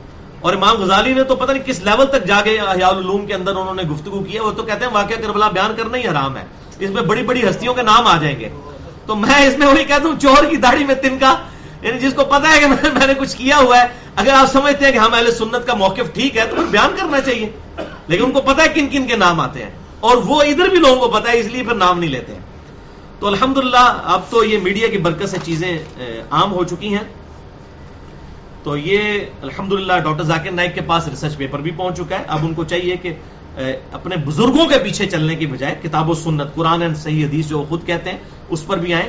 اب یہ پتہ اسی وقت چلتا ہے جب انسان کے اوپر، اور یہ ڈاکٹر ذاکر نائک کا بھی ہے سچ اتنا قصور نہیں ہے. وہ بھی امام ابن تیمیہ کی وجہ سے ڈیویٹ ہوئے، جو انہوں نے منہاج السنہ میں وہ بشارت فٹ کرنے کی کوشش کی، اس کا پھر اینڈ رزلٹ یہی نکلنا تھا. تو آپ دیکھ لیں بزرگ ہی اکثر اوقات بزرگ پرستی انسان کو ڈس جاتی ہے. یہاں پر بھی ڈاکٹر ذاکر نائک کے ساتھ بھی یہ بزرگ پرستی والا ایشو ہوا، جو لا علمی میں ان کے ساتھ یہ معاملہ ہو گیا. اللہ تعالیٰ ان کی غلطی کو معاف کرے اور ان کو اپنی اصلاح کی توفیق عطا فرمائے. جھوٹا الزام نمبر 8. یہ الزام بھی تقریباً تمام مکاتب فکر کی طرف سے میری طرف لگایا گیا، بریلوی، دیوبندی، اہل حدیث، اہل تشیع کی طرف سے. اور وہ کہتے ہیں جی انجینئر صاحب اپنی مرضی سے آیات اور احادیث کے مفہوم کو بدل دیتے ہیں. اکثر وہ ایسے الفاظ بولتے ہیں جو حدیث اور قرآن کی آیات میں موجود ہی نہیں ہوتے. تو بالکل ٹھیک ہے، جب قرآن اور حدیث بالمفہوم بیان ہو رہا ہوگا پھر اسی طریقے سے ہی بیان ہوتا ہے. ہاں یہ ہو کہ قرآن کہہ رہا ہو ایاک نعبد و ایاک نستعین اور میں کہہ رہا ہوں یا علی مدد، پھر تو آپ کہہ سکتے ہیں میں نے بدل دیا. لیکن اگر میں اسی کی تفسیر بیان کروں تو بالمفہوم بیان ہو رہا ہوتا ہے، سننے والوں کو بھی پتہ چل جاتا ہے بالمفہوم بات ہو رہی ہے. ظاہر ہے کہ عربی کو جب اردو میں لے کر آنا ہے تو مفہوماً بات ہوگی، ایگزیکٹ ورڈ بائی ورڈ ترجمہ تو نہیں کیا جائے گا. اور جب یہ حوالے میں دے دیتا ہوں کہ یہ فلاں آیت میں ہے، فلاں حدیث کے اندر ہے، تو میں بالکل بری ذمہ ہو جاتا ہوں اس حوالے سے، چونکہ میں نے ریفرنس جو دے دیا. اب آپ قرآن کی آیت کو بھی حدیث کو بھی چیک کر سکتے ہیں، حق کا حق ہونا واضح ہو جائے گا، باطل کا باطل ہونا واضح ہو جائے گا. ہو سکتا ہے کہ بعض اوقات الفاظ کے اندر فرق ہو، لیکن انشاءاللہ تعالی مفہوم میں آپ کو کہیں فرق محسوس نہیں ہوگا. اور یہ بالکل جھوٹا الزام ہے کہ میں اپنی مرضی سے اپنے مقاصد حاصل کرنے کے لیے معاملات کو بدل دیتا ہوں. بالکل ایسا نہیں ہے. یہ بھائیوں کام وہ کرتا ہے جس نے روٹی روزی دین سے چلانی ہو. نہ میں قربانی کی کھالیں جمع کرتا ہوں، نہ میرا کوئی چندہ باکس ہے، نہ کوئی چندے کی رسیدیں ہیں، نہ کوئی میری جماعت ہے، نہ کوئی پارٹی ہے، نہ کوئی مرید ہے، نہ کوئی آستانہ ہے، نہ کوئی جو ہے وہ نذرانے وصول کرتا ہوں. تو مجھے کیا ٹینشن ہے بات کو بدلنے کی؟ ضرورت ہی کوئی نہیں ہے. اگر کوئی مشہوری کی بات کرتا ہے تو انشاءاللہ میں آخری الزام یہی ہے، الزام نمبر 10 کی یہ سستی شہرت کے لیے. تو میں بتا دوں گا شہرت تو اس زمانے میں تھی جب ہزاروں لوگ ہمارے ہاتھ چومتے تھے، ہم نے تو اس کے اوپر ٹھوکر مار کے ادھر آئے ہیں، ورنہ تو آج پتہ نہیں کس لیول پہ پہنچے ہوتے. تو یہ شہرت تو وہ لوگ حاصل کرتے ہیں جو 10-10 سال سے تقریریں کر رہے ہیں، میں اہل حدیث کیوں ہوا، اور پیسے اکٹھے کرتے ہیں. میں جو ہے وہ اہل حدیث سے حنفی کیوں ہوا، 10-10 سال تک تقریریں کر کے. بھائی ہوئے ہو اگر اللہ کے لیے ہوئے ہو، یہ نوٹ کیوں کماتے ہو 10-10 20-20 سال سے یہ تقریریں کر رہے ہو اپنے پیڑ بڑھانے کے لیے؟ یہ تو سستی شہرت تو ان کو چاہیے، ہمیں کیا چاہیے؟ اللہ تعالیٰ کی رضا صرف اور صرف، اور حق بات الحمدللہ لوگوں تک پہنچانا. خیر یہ الزام نمبر 10 ہے، یہ سسپینس تھا، میں نے کھول دیا. آخری الزام یہی ہے، انشاءاللہ اس میں میں ڈیٹیل سے اگلی دفعہ گفتگو کروں گا. بہرحال آپ پرسنلی اگر مجھ سے پوچھیں، میں تو بالکل جماعتوں سے الرجک ہوں. کافی ساری جماعتیں میں نے پھیری ہیں، اس لیے مجھے اب وہ جیسے آپ کو پتا ہے نا کسی بندے کو ایک دفعہ فوڈ پوائزننگ ہو جائے نا کسی چیز سے، تو اس کو دوبارہ وہ چیز اچھی نہیں لگتی، چاہے وہ پکوڑے کیوں نہ ہو یا بریانی کیوں نہ ہو. تو اس طرح کا کوئی ارادہ نہیں ہے. اور بعض جماعتوں والوں کو شروع میں تکلیفیں ہو گئی، یہ کوئی اپنی لڑ جماعت نہ بنا لے. اور پائی ہوں تک لو 7-8 سال ہو گئے نا، حال تک کوئی نہیں بنائی ہے، ہوں بوڑھے ویلے کے جا کے بنانی ہے. 2-3 بال میرے داڑھی سے بھی چٹے ہو گئے نا، تو اب بوڑھے ہو کے میں نے جماعتیں بنانی ہے. 2-3 بال تو میرے داڑھی کے بھی سفید ہو چکے ہیں. تو ایسا کوئی ارادہ نہیں ہے، الحمدللہ وقت نے ثابت کیا ہے، نہ ایسا کوئی ارادہ ہے اتنی بڑی بدنامی لینے کا کہ کوئی جماعت بنا کے تو اپنے لیے مصیبت کھڑا کر کے ایک اور بت کا اضافہ کر دیا جائے مسلمانوں کے اندر. کوئی جماعت جب کھڑی ہوتی ہے تو بیسیکلی ایک شخصیت ساتھ بت کے طور پر کھڑی ہوتی ہے، اس سے اختلاف رائے کرنا پھر تقریباً ناممکن ہو جاتا ہے جماعت کے لوگوں کے لیے. بل اپنی تو آپ دیکھ لیں کتنی جماعتیں ہیں، دیوبندیوں میں کتنی جماعتیں ہیں، بریلویوں میں، اہل حدیثوں میں، شیعہ میں کتنی جماعتیں ہیں. آپس میں بھی ایک دوسرے کے ساتھ بڑے اختلافات ہوتے ہیں قربانی کی کھالوں کے اوپر ان کے. اور ویسے کہتے ہیں دین کی خدمت کر رہے ہیں، پھر قربانی کی کھالوں پہ کیوں لڑتے ہیں؟ اور بعض لوگ تو ایسے ہیں جن بیچاروں نے 2 بکرے قربانی کے موقع پہ لیے ہوتے ہیں 2 پارٹیوں کو خوش کرنے کے لیے، جی ایک کو ایک کھا دیں گے دوسرے کی دوسری. تو ان علماء کا اگر بات چلے یقین کریں گے عید کے موقع پہ آپ کی بھی کھال اتار کے لے جائیں ساتھ، وہ بھی جا کے بیچ دیں. اگر آپ کی بھی کھال نکلتی ہو نا، جس نے وہ کھال نکلتی ہے وہ اس کی سانپ کی ہر سال، تو اگر انسانوں کی بھی ہو تو یہ وہ بھی نہ چھوڑیں، کیونکہ ظاہر روٹی روزی اس کے ساتھ چل رہی ہے نا. فیس باللہ تو کام کوئی نہیں کر رہا نا، فیس باللہ کام کرنا تو بڑا مشکل ہے. تو الحمدللہ میرے اندر رجوع کا مادہ موجود ہے. اگر کوئی اس طرح کی چیز دیکھتا ہے، کوئی میرا ویڈیو کلپ، کوئی فون کال ریکارڈڈ، یہ کلپس کاٹ کے نا بیچ میں وہ چڑھا دیتے ہیں. الحمدللہ جتنی بھی میری فون کال ریکارڈڈ ہیں وہ میری مرضی سے ریکارڈ ہوئی ہیں اور ہماری ویب سائٹ پہ اویلیبل ہیں پوری. اس میں کٹنگ کر کے چڑھانا یا ویڈیوز کو کاٹ کے آدھی بات پریزنٹ کرنا ایک پوری بات ہو رہی ہے. قرآن میں بھی لکھا ہوا ہے کہ حضرت عیسیٰ اللہ کے بیٹے ہیں, لکھا ہے قرآن میں, لیکن یہ لکھا ہے کہ عیسائی کہتے ہیں. اللہ نے اس کا رد کیا. اب میں اتنا ہی ٹکڑا اٹھا لوں, صرف نماز کے قریب مت جاؤ, پوری بات ایک کانٹیکسٹ میں ہوتی ہے. اسی طریقے سے میری تقریریں 1.5-2 گھنٹوں کی پورے کانٹیکسٹ میں ہو رہی ہے, اس میں سے ایک جملہ اٹھا کے کہنا اس نے یہ کہہ دیا, ایسا نہیں ہوتا. تو یہ بےایمانی ہوتی ہے. تو اس حوالے سے اگر کوئی کلپ پہنچے یا کوئی فون کال ریکارڈڈ, مجھ سے رابطہ کریں mirza_95@yahoo.com. میں آپ کو انشاءاللہ سیاق و سباق کے اعتبار سے, کانٹیکسٹ کے اعتبار سے پوری ویڈیو بھیج دوں گا. اور الحمدللہ اس حوالے سے میں نے پہلے بھی عرض کیا, اب بھی میں دوبارہ عرض کر دیتا ہوں. کتنے لوگ ہیں جنہوں نے کہا علی بھائی ہماری طرف سے آپ اپنے مخالفین کا شکریہ ادا کر دیں, ہم تو آپ کو جانتے ہی نہیں تھے, ہمیں بتایا گیا یہ دنیا کا گمراہ ترین شخص ہے. کلپ سنا تو ہم نے کہا یہ باتیں تو اس کی ٹھیک لگ رہی ہیں, اور جا کے حدیثیں میچ کی تو نکلی, تو ہم الحمدللہ لیکچر سننا شروع ہو گئے. ورنہ اگر یہ آپ کے خلاف پراپوگنڈا نہ کرتے ہمیں پوری زندگی شاید تعارف ہی نہ ہوتا. یہ وہ چیز ہے. واللہ خیر الماکرین, اللہ کی خفیہ تدبیر ہے. 11 ستمبر 2001 کے واقعے کے بعد جو ٹوئنز ٹاور کا اٹیک ہوا, بڑی تیزی سے اسلام پھیل رہا ہے. حالانکہ انہوں نے تو ملائن کرنے کی کوشش کی, لیکن وہ گیم اللہ تعالیٰ نے الٹ دی, ٹرنز دا ٹیبل اوور ہو گیا.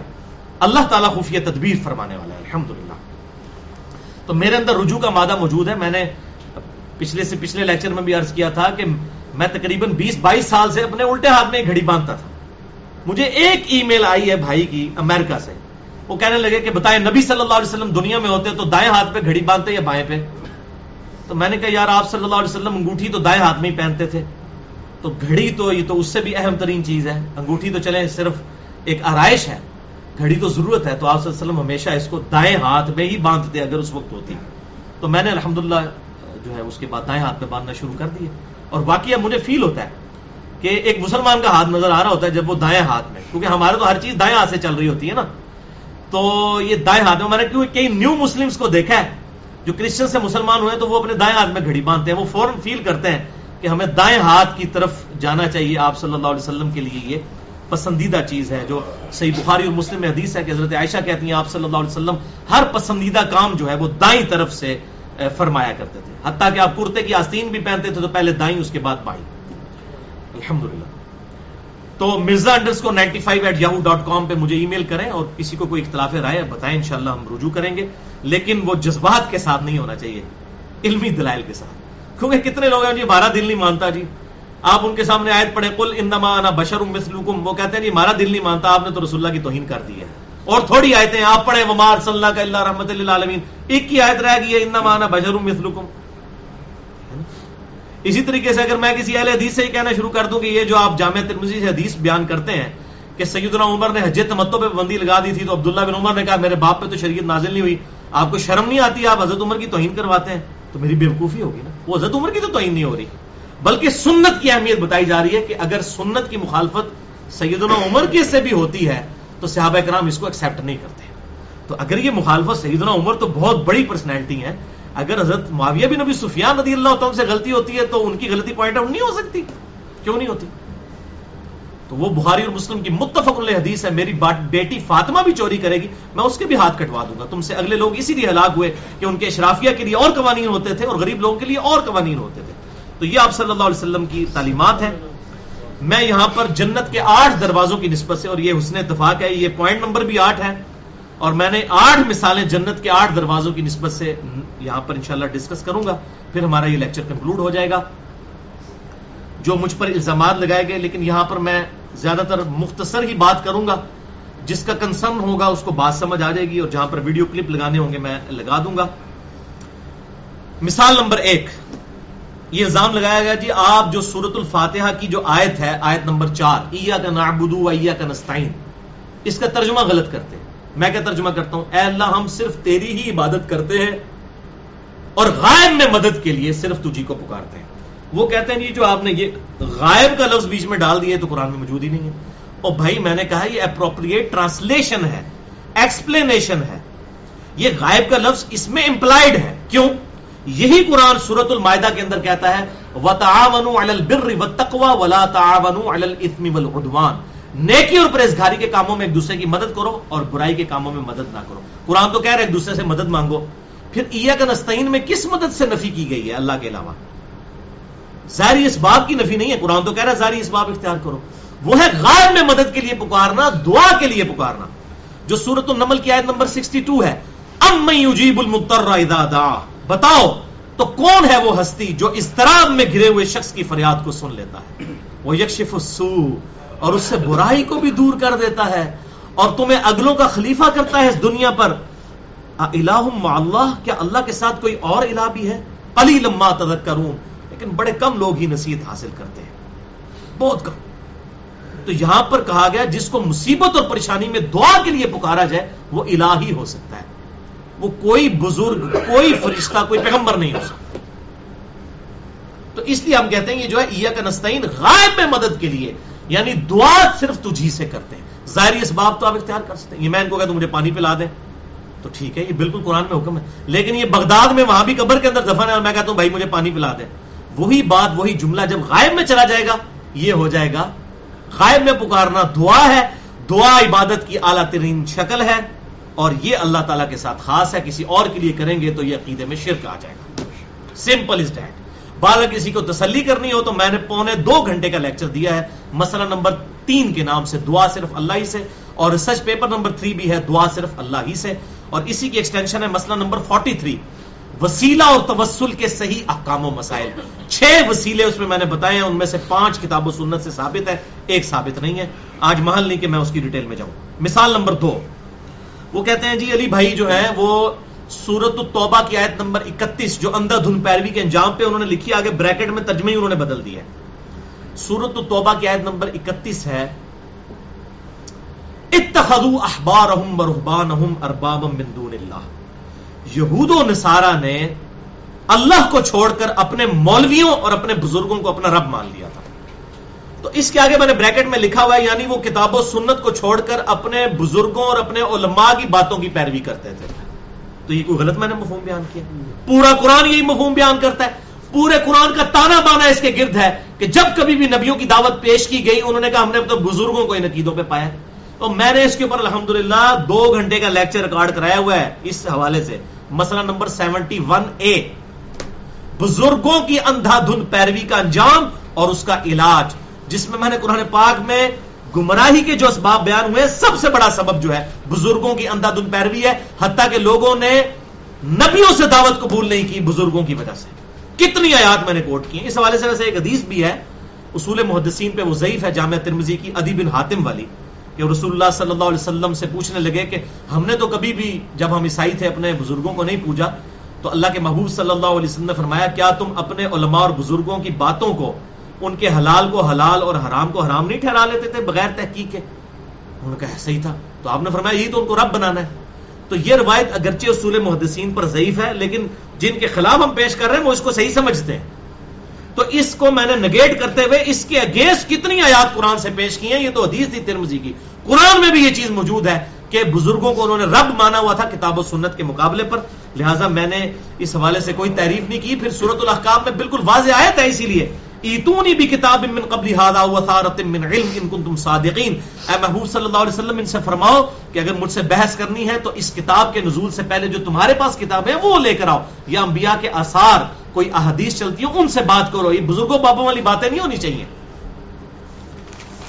مثال نمبر 3، یہ مسئلہ نمبر 101، مسئلہ نمبر 96 اور مسئلہ نمبر 102 میں نے صحیح بخاری اور سنن ابی داؤد کے حوالے سے کتنی حدیثوں کے ریفرنسز پیش کیے تھے کہ امام بخاری اور امام ابو داؤد رحمہم اللہ نے صحیح بخاری اور سنن ابی داؤد میں ائمہ اہل بیت کے ساتھ سیدنا علی، حسن، حسین، ایون صحیح بخاری میں سیدنا حسین ابن علی امام زین العابدین ان کے ساتھ اور سیدہ فاطمہ کے ساتھ علیہ السلام لکھا ہوا ہے صحیح بخاری میں بھی، اور سنن ابی داؤد میں نے کئی ریفرنسز بتائے تھے ان 3 لیکچرز میں جن کا میں نے حوالہ دیا۔ اب لوگ کہتے ہیں جی وہ ہم نے ڈھونڈا تو نکلے ہی نہیں، وہ کہاں سے نکلنا ہے، تھوڑے مولوی بڑے ہونے ہوتے، اسی تو عربی کتاباں دے والے دے رہے ہیں، یہ جب اردو میں ٹرانسلیٹ ہوتی ہے تو پھر یہ تبدیل کر دیتے ہیں، اس لیے پھر میں نے اپنی ویب سائٹ سے بھی وہ اتروا دی تھی بخاری جس میں انہوں نے تبدیلی کی تھی۔ اب ہم نے جو بخاری 6 جلدوں والی چڑھائی ہے اس میں آپ کو انہی نمبرز کے اوپر صحیح بخاری میں ائمہ اہل بیت کے ساتھ حضرت علی، حسن، حسین، حضرت فاطمہ کے ساتھ علیہ السلام مل جائے گا۔ اور آپ مکتبۃ الشاملہ جو سعودی عرب کا پوری دنیا کے اندر سافٹ ویئر چل رہا ہے عربک بکس کا، ہزاروں کتابیں ہیں، اس میں بھی آپ بخاری شریف میں وہی حوالے دیکھیں علیہ السلام نکلے گا. sunnah.com کے نام سے ایک انٹرنیشنل ویب سائٹ ہے اہل سنت کی جو سلفیوں نے بنائی ہوئی ہے، جس میں حدیث کی ساری میجر کتابیں رکھی ہیں. اس میں بھی آپ چلے جائیں آپ کو علیہ السلام ملے گا، بخاری میں بھی، ابو داؤد کے اندر بھی ملے گا ائمہ اہل بیت کے ساتھ.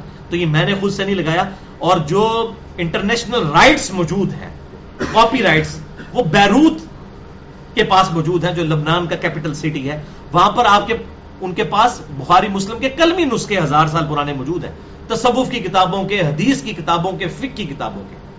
ان کا ایک ویب سائٹ ہے جس میں لاکھوں کے قریب ان کی جو کتابیں ہیں ان کی انہوں نے باقاعدہ پوری تفصیل دی ہوئی ہے. وہ تو ان کی قیمتیں بھی ڈالرز کے اندر ہوتی ہیں، بڑی وہ بہترین پرنٹنگ کرتے ہیں. دارالکتب العلمیہ اس کی ویب سائٹ آپ گوگل میں سرچ کریں تو آپ کو وہ سارا مل جائے گا. ان کی آپ عربی نسخے دیکھیں اس میں موجود ہے. ایک پاکستانی جا کے مولوی بڑھ جاتا ہے جتنے یہ قرآن بھی آگے اپنی تفسیر پا دینا نا.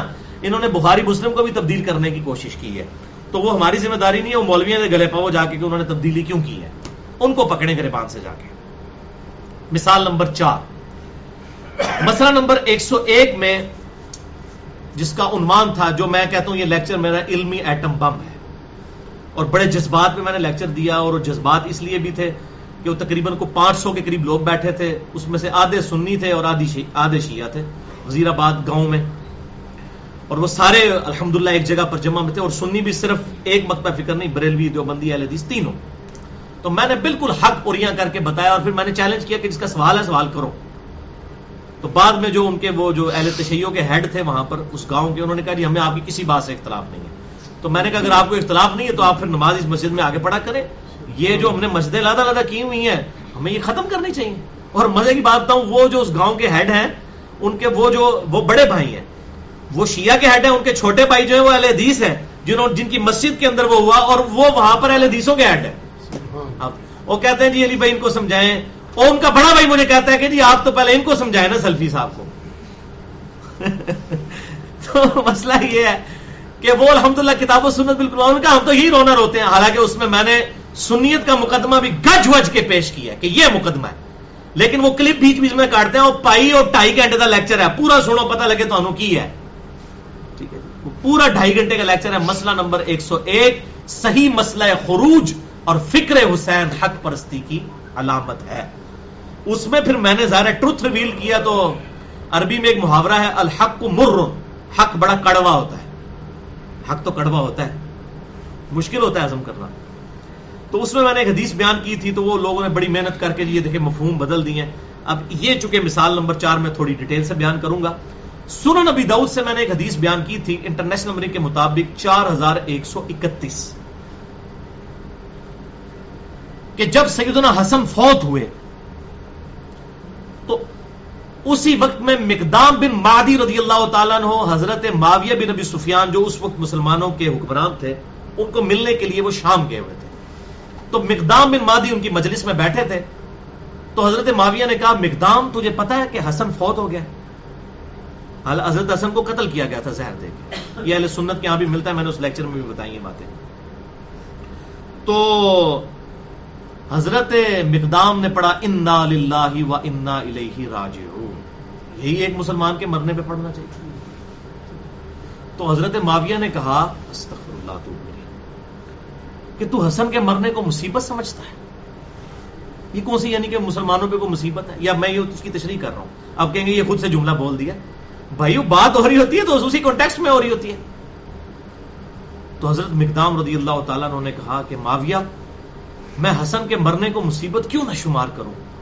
میں نے خود دیکھا ہے کہ آپ صلی اللہ علیہ وسلم اپنے ایک ٹانگ مبارک کے اوپر ایک طرف سیدنا حسن کو بٹھاتے تھے، دوسری طرف حسین کو، اور کہتے تھے حسن مجھ سے ہے، حسین علی سے ہے. اب جس نے اللہ کے نبی سے یہ بات سنی ہو تو اس کو تو پتا ہے نا کہ حسن کیا ہے، اس کا کیا مرتبہ ہے. اچھا آپ کو پتا نا جو چمچے ہوتے ہیں وہ شاہ سے زیادہ شاہ کے وفادار ہوتے ہیں. تو وہاں حضرت میر معاویہ کا ایک چمچا بیٹھا ہوا تھا. اس چمچے نے ایک جملہ آگے بولا. جب حضرت معاویہ کہہ رہے ہیں کہ تو حسن کے مرنے کو مصیبت سمجھتا ہے تو چمچا تو 4 ہاتھ آگے جائے گا نا. اس نے کہا حسن ایک آگ کا انگارہ تھا جسے اللہ نے بجھا دیا. استغفر اللہ. یعنی یہ لوگ یہ نمازوں میں پڑھتے ہیں اللہم صلی علی محمد وعلی آل محمد. یہ کرسی ان کا قبلہ ہوتا ہے اپنے حکمرانوں کو خوش کرنے کے لیے. اور حضرت معاویہ نے اسے ڈانٹا بھی نہیں. آپ کے سامنے کا ہم اس کی چمڑی نہ اتار دیں جو یہ بات کرے. اس کو پتا تھا کہ میں جس کی خوشنودی کے لیے بول رہا ہوں وہ بھی اس پہ ایگری ہے, تبھی اس نے جرت کی نا بولنے کی. اور ہمیں نظر بھی آ گیا حسن آگ کا انگارہ تھا جسے اللہ نے بجھا دیا. اس کی پھر میں نے تفسیر بیان کی. آگ کا انگارہ یہ تھا کہ حضرت علی اور حضرت معاویہ کی جنگوں کے بعد جو حضرت حسن نے حضرت معاویہ سے صلح کی تھی وہ پیس ٹریٹی کسی شرائط کے تحت ہوئی تھی, اور ظاہر وہ شرائط تو پوری نہیں ہو رہی تھی, تو ان کو ہر وقت یہ دھڑکا لگا رہتا تھا کہ اگر حضرت معاویہ فوت ہو گئے تو ایک شرط یہ بھی تھی کہ اس کے بعد حضرت حسن خلیفہ بن جائیں گے. تو وہ آگ کا انگارہ لگتا تھا, کسی وقت بھی آگ اس میں بھڑک سکتی ہے, تو اللہ نے بجھا دیا. تو پھر ظاہر ہے کہ حضرت مقدام کو, یعنی میں بھی ہوتا مجھے بھی آگ لگ جاتی, تو حضرت مقدام کو بھی آگ لگ گئی. انہوں نے کہا معاویہ جہاں تک میرا تعلق ہے نا, میں اس وقت تک نہیں یہاں سے اٹھوں گا جب تک کہ میں تجھے غصہ نہ دلاؤں. اور میں نے اس میں کہا کہ جب تک میں تجھے آگ نہ لگاؤں. بالکل ٹھیک ہے, کیونکہ ہم کہتے ہیں غصے کی آگ ہی محاورتاً بات ہو رہی ہوتی ہے, کوئی غلط بات نہیں ہے. ہاں یہ ہوتا نا کہ میں تجھے خوش نہ کر لوں اور میں کہتا جی میں تجھے آگ نہ لگا دوں, پھر تو تھا. غصہ دلائے بغیر نہیں اٹھوں گا تجھے. اور معاویہ میں تجھ سے باتیں کروں گا, اگر اللہ کے نبی کے خلاف میں نے کوئی بات کی جو انہوں نے نہیں فرمائی تو مجھے تو روک دینا, اور اگر میں صحیح بات کروں تو میری تصدیق کرنا. پھر انہوں نے 3 باتیں کہی کہ معاویہ تجھے اللہ کی قسم دے کر میں کہتا ہوں, بتا کیا رسول اللہ صلی اللہ علیہ وسلم نے مرد کے لیے سونا پہننا حرام نہیں کیا؟ حضرت معاویہ نے کہا ہاں حرام کیا ہے. میں تجھے اللہ کی قسم دے کر پوچھتا ہوں معاویہ, کیا اللہ کے محبوب صلی اللہ علیہ وسلم نے مرد کے لیے ریشم حرام نہیں کیا؟ تو انہوں نے کہا ہاں, آپ صلی اللہ علیہ وسلم نے مرد کے لیے ریشم پہننا حرام فرمایا. میں تجھے اللہ کی قسم دے کر پوچھتا ہوں, کیا اللہ کے محبوب صلی اللہ علیہ وسلم نے درندوں کی کھال پہننے سے منع نہیں فرمایا؟ یعنی یہ تکبر کی علامت ہے. شیر کی لوگ کھال اس وقت پہنا کرتے تھے کہ ہم بہت بڑے کوئی شکاری ہیں, تو آپ صلی اللہ علیہ وسلم نے اس تکبر کو بھی ختم کر دیا. حضرت معاویہ نے کہا ہاں ایسا ہی. اب حضرت مقدام نے کہا معاویہ یہ تینوں کام تیرے گھر کے اندر ہوتے ہیں. اب ہونا تو چاہیے تھا وہ کہتے ہیں میں توبہ کرتا ہوں. انہوں نے آگے سے کہا مقدام مجھے پتا تھا میں باتوں میں تجھ سے جیت نہیں سکتا. ہمیں لوگ کہتے ہیں نہیں قرآن حدیث پڑھ کے تو رجوع کر لیں. جی یہ حنفیت ہے, کتاب و سنت کے مقابلے پہ بزرگوں کو نہ چھوڑنا. آپ یہ دیکھ لیں حنفیت کہاں کہاں تک پہنچی ہوئی ہے. پھر انہوں نے کہا جی مقدام کو لا کے کچھ 200 درہم لا کے دیے کہ حضرت مقدام نے وہ درہم لے کے وہیں غریبوں میں تقسیم کر دی. انہوں نے کہا یہ نہ ہو کہ پیسہ اس چکر میں دیا جا رہا ہو کہ جی میں کوئی مرضی کا فتویٰ ہو جائے گا. تو یہ پوری حدیث تھی, اس پہ کہتے ہیں جی دیکھیں ابو داؤد میں تو الفاظ ہیں ایک مرد نے کہا کہ تو حسن کی وفات کو مصیبت سمجھتا ہے, تو یہ علی نے معاویہ کا نام خود سے لے دیا ہے. بالکل صحیح کہہ رہے ہیں, ابو داؤد میں تو یہی موجود ہے کہ ایک مرد نے کہا, لیکن وہ اسلوب ہی بتا رہا ہے کہ معاویہ میں اس وقت تک نہیں اٹھوں گا جب تک تجھے غصہ نہ دلاؤں. وہ بات پہ غصہ آیا, لیکن الحمدللہ حدیث کا یہ ایک طریق نہیں ہے, اس کا ایک طریق مسند امام احمد میں جلد 4 صفحہ 132 پر انٹرنیشنل نمبر کے مطابق 17,228 ہے. سنن داؤد میں تھا رجل قال الرجل, ایک مرد نے کہا. امام داؤد نے نہیں بتایا مرد کون تھا, جبکہ مسند احمد کا میں نے حوالہ دیا اس میں موجود ہے کہ معاویہ نے کہا. حضرت معاویہ کا نام موجود ہے, اور ہم نے یہ اپنی کلیریفیکیشن چڑھا دی تھی نیٹ کے اوپر فیس بک پہ بھی, اس کے بعد سب کی بولتی بند ہو گئی ہے. تو آپ لگائیں نا فتوا, تو یہ الحمدہ موجود تھا. باقی یہ جو کہنا کہ جی اس نے کہا مجھے آگ لگا دی تو نے, میں بھی تجھے آگ لگائے بغیر نہیں اٹھوں گا, تو یہ غصے کی آگ کی بات ہو رہی تھی. اگر یہ کوئی اور بات ہوتی اور میں بدل دیتا تو آپ کہتے ہیں چلیے اس کو بالمفہوم لے لیں, ٹھیک ہے. اگر یہ بھی کسی کو برا لگتا ہے تو میں اپنے الفاظ بھی واپس لینے کے لیے تیار ہوں, لیکن اس کا شرعی حکم پھر اپنے علماء سے بتائیں نا کہ کیا ہے, یہ آپ کو پتہ چلے. تو یہ بالکل فٹ ان بات تھی, صرف میں نے محاورتاً بات کی تھی, اور وہ الحمدللہ کوئی اس کے خلاف نہیں ہے. مثال نمبر 5, مسئلہ نمبر 101 کے اندر, اسی ایٹم بم کے اندر, علمی ایٹم بم میں نے صحیح بخاری کی ایک حدیث 4108 اس کو بھی بیان کیا تھا, جس میں حضرت معاویہ نے حضرت عمر فاروق علیہ السلام کی گستاخی کی تھی, صراحتاً گستاخی کی تھی, عبداللہ بن عمر کی طرف کنایا کرتے ہوئے کہ جو کوئی اس امر خلافت کے اندر, یعنی کہ امر کے اندر, اس خلافت کے اندر اگر کسی کی خواہش ہے تو اپنا سر اٹھائے, میں اس کے باپ سے بھی زیادہ خلافت کا حقدار ہوں. یہ حضرت عمر کے بارے میں. اور میں نے پورا انالیسس کیا کہ حضرت علی کے نزدیک ابو بکر عمر کا کیا مرتبہ تھا اور حضرت معاویہ نے کس قسم کی بات ان کے بارے میں کی. تو میں نے اس میں جو ہے وہ ڈیٹیل کے ساتھ اس کو بیان کیا. وہ کسی کو شوق ہو مسئلہ نمبر 101 میں دیکھ لے, میں ابھی اسکپ کرتا ہوں ورنہ 15 منٹ اس کے اوپر لگ جائیں گے. بار الٹیمیٹلی وہ اس میں کہتے ہیں کہ جی اس میں تو الفاظ ہی موجود نہیں ہے کہ انہوں نے حضرت عمر کا نام لیا ہو. بھائی جس کو پیڑ ہوئی ہے اسی کے باپ کا نام لیا نا. اس کے اینڈ پہ موجود ہے کہ حبیب کہتے ہیں میں نے عبداللہ بن عمر سے کہا کہ آپ نے معاویہ کو ادھر ہی جواب کیوں نہیں دیا. انہوں نے کہا میں نے ارادہ کیا اپنی گوٹ کھولوں, یعنی وہ ایسے احتبا کر کے بیٹھے ہوئے تھے دونوں ٹانگوں کو ایسے پکڑ کے, اور میں اس کو کہوں کہ معاویہ تجھ سے زیادہ خلافت کا حقدار وہ ہے جس نے تجھے اور تیرے باپ کو مار مار کے مسلمان کیا ہے. وہ کسی نے کہا جی آپ نے کہا جی جوتیاں مار مار کے. میں نے کہا جوتیوں کے لفظ میرا چیلنج ہے, وہ چیلنج لے گئے ہوں میں کئی مہینوں سے آج تک واپس نہیں آئے. اس میں الفاظ ہے کہ قتال کیا ہے تیرے اور تیرے باپ کے ساتھ جس نے, یعنی مولا علی نے. تم لوگ تو کافر تھے. اور یہ غزوہ خندق کے چیپٹر میں امام بخاری 4108 لے گئے جسے میں کڑوی گولی کہتا ہوں. اب وہ اگر وہ قتال کو میں نے مار مار ترجمہ کیا تھا, ظاہر ہے مار مار کے ہی نا, ساری جنگوں میں نہیں مارا, بدر میں مارا, احد میں مارا, ٹھیک ہے, خندق میں مارا, اتنی دفعہ مار پڑی اور اینڈ پہ آ کے فتح مکہ کے اوپر جو ہے وہ کلمہ پڑھ لیا. ہم کلمے کا احترام کرتے ہیں, کبھی ہم نے نہیں کہا کہ ہم احترام نہیں کرتے ہیں, بالکل احترام کرتے ہیں رضی اللہ عنہم اجمعین. تو مار مار کے اگر وہ کہتا ہے اس کو کوئی اور کر لیں تو یہ ہے کہ تم سے جنگ کی تھی, لڑائی کر کر کے یہ کر لیں, بات تو وہی ہے. ٹھیک ہے, تو الفاظ بالمفہوم. اچھا پھر بھی ہم نے اس میں کہہ دیا کہ یہ فرق تھا. حضرت ابن عمر پھر کہتے ہیں کہ میں نے تو ارادہ کیا کہ میں معاویہ کو یہ جواب دوں, لیکن پھر مجھے خیال میں خون ریزی اور جھگڑے کے ڈر اور فتنے کی وجہ سے خاموش ہو گیا. تو وہ حبیب کہتے ہیں کہ شکر ہے عبداللہ بن عمر خاموش ہو گئے, اپنی عزت بھی بچا لی, اپنی جان بھی بچا لی, ورنہ تو معاملہ خراب ہو جاتا. ظاہر ہے کہ جو بولتا تھا اس کی گردن اترتی تھی. تو اس پہ پھر میں نے پنجابی میں ایک جملہ بولا ہے کہ بھائیو ماما روزانہ حسین نہیں جم دیا. تو انہوں نے وہ پیج لگایا ہوا کہ یہ تو بخاری میں موجود ہی نہیں ہے کہ ماما روزانہ حسین نہیں جم دیا.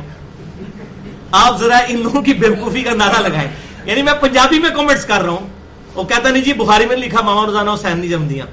میں کہتا ہوں جی اگر بخاری میں نہیں بھی لکھا, میں نے تو اس کو حدیث کے طور پہ بیان ہی نہیں کیا, میں نے تو ایکسپرٹ اوپینین دیا ہے. تو ویسے ہی بات تو ٹھیک ہے, ماما روزانہ حسین تو نہیں جم دیا. بخاری میں تب نہ بھی لکھی ہوئی ہو, کہیں لکھی ہوئی نہ ہو, بات تو ٹھیک ہے حسن حسین جنتی نوجوانوں کے سردار ہے. میں دوبارہ کہتا ہوں ماما روزانہ حسین نہیں جم دیا. تو میں نے ادھر حدیث کے طور پہ پریزنٹ نہیں کیا, بلکہ میں نے بتایا کہ دیکھو ایک طرف حضرت حسین تھے پورا گھر لٹا لیا, دوسری طرف عبداللہ بن عمر تھے کہ وہ فتنے اور خون ریزی کے ڈر سے خاموش ہو گئے. آل محمد ظاہر ہے کہ ان کے جینز پروفٹ کے جینز تھے, ان کا خون نبی کا خون تھا, وہ کبھی بھی باطل کے ساتھ کمپرومائز نہیں کر سکتے تھے کسی بھی درجے میں. عبداللہ بن عمر نے جو کچھ کیا ہم اس کو یہ نہیں کہتے کہ انہوں نے کوئی حرام کام کیا ہے, جان بچانا بھی اس کی بھی اسلام میں اجازت ہے, لیکن آل محمد جو ہے ان کا تو ایمان اولین درجے کا ایمان ہوگا, وہ کبھی دل میں برا نہیں مانیں گے, وہ تو پھر باطل کو للکاریں گے. تو یہ میں نے اس پہ جملہ بولا تھا, وہ کہتے ہیں یہ دیکھو جی بدل دیا. اور جب میں نے حدیث کا حوالہ دے دیا, ٹھیک ہے, اور پھر وہ حدیث میں نے بھی کوئی نہیں بدلی ہوئی. 4108 میں نے اپنے ریسرچ پیپر, یہ جو ہے ریسرچ پیپر 5B واقعہ کربلا کا پس منظر 50 صحیح الاسناد احادیث کی روشنی میں, اس میں نے کوئی نہیں یہ باتیں لکھی ہوئی ہیں جو میں نے وہاں پہ ایز اے ایکسپلینیشن بیان کی ہے, ایز این ایکسپلینیشن. تو میں تو بری ذمہ ہوں جب میں وہ حدیث کا حوالہ دے رہا ہوں.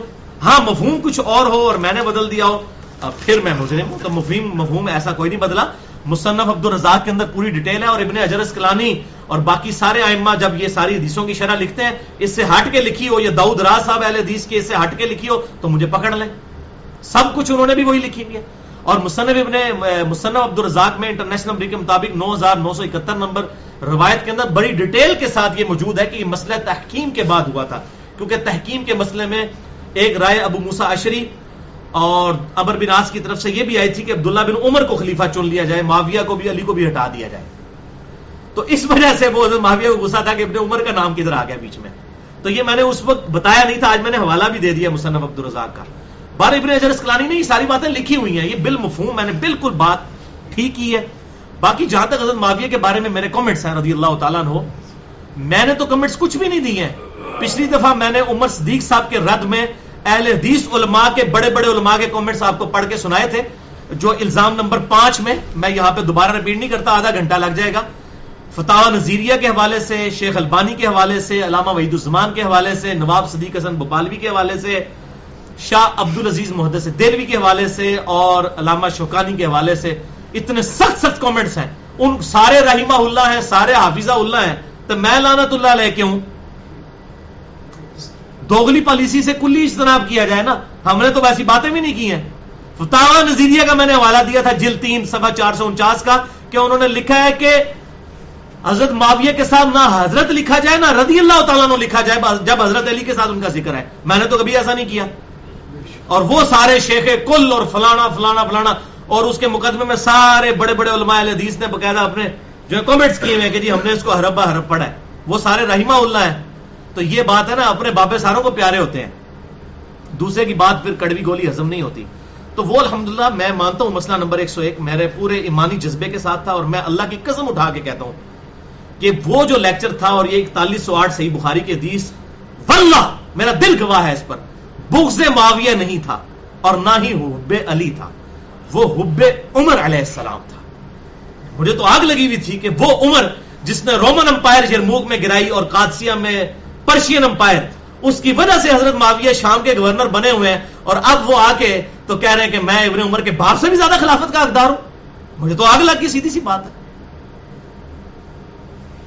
تو یہ میرا حضرت عمر کے ساتھ عقیدت تھی واللہ, نہ یہ بغض معاویہ تھا اور نہ حب علی. ویسے تو یہ ہے بھی جعلی, یہ محاورہ ہی جعلی ہے. یہ محاورہ بھی ختم کر دینا, یہ محاورہ ہی بالکل جھوٹا محاورہ ہے جی, کہ جی یہ حب علی نہیں ہے بغض معاویہ ہے. بھائی حب علی اور بغض علی والی حدیث موجود ہے صحیح مسلم میں, انٹرنیشنل نمبر کے مطابق 240 نمبر.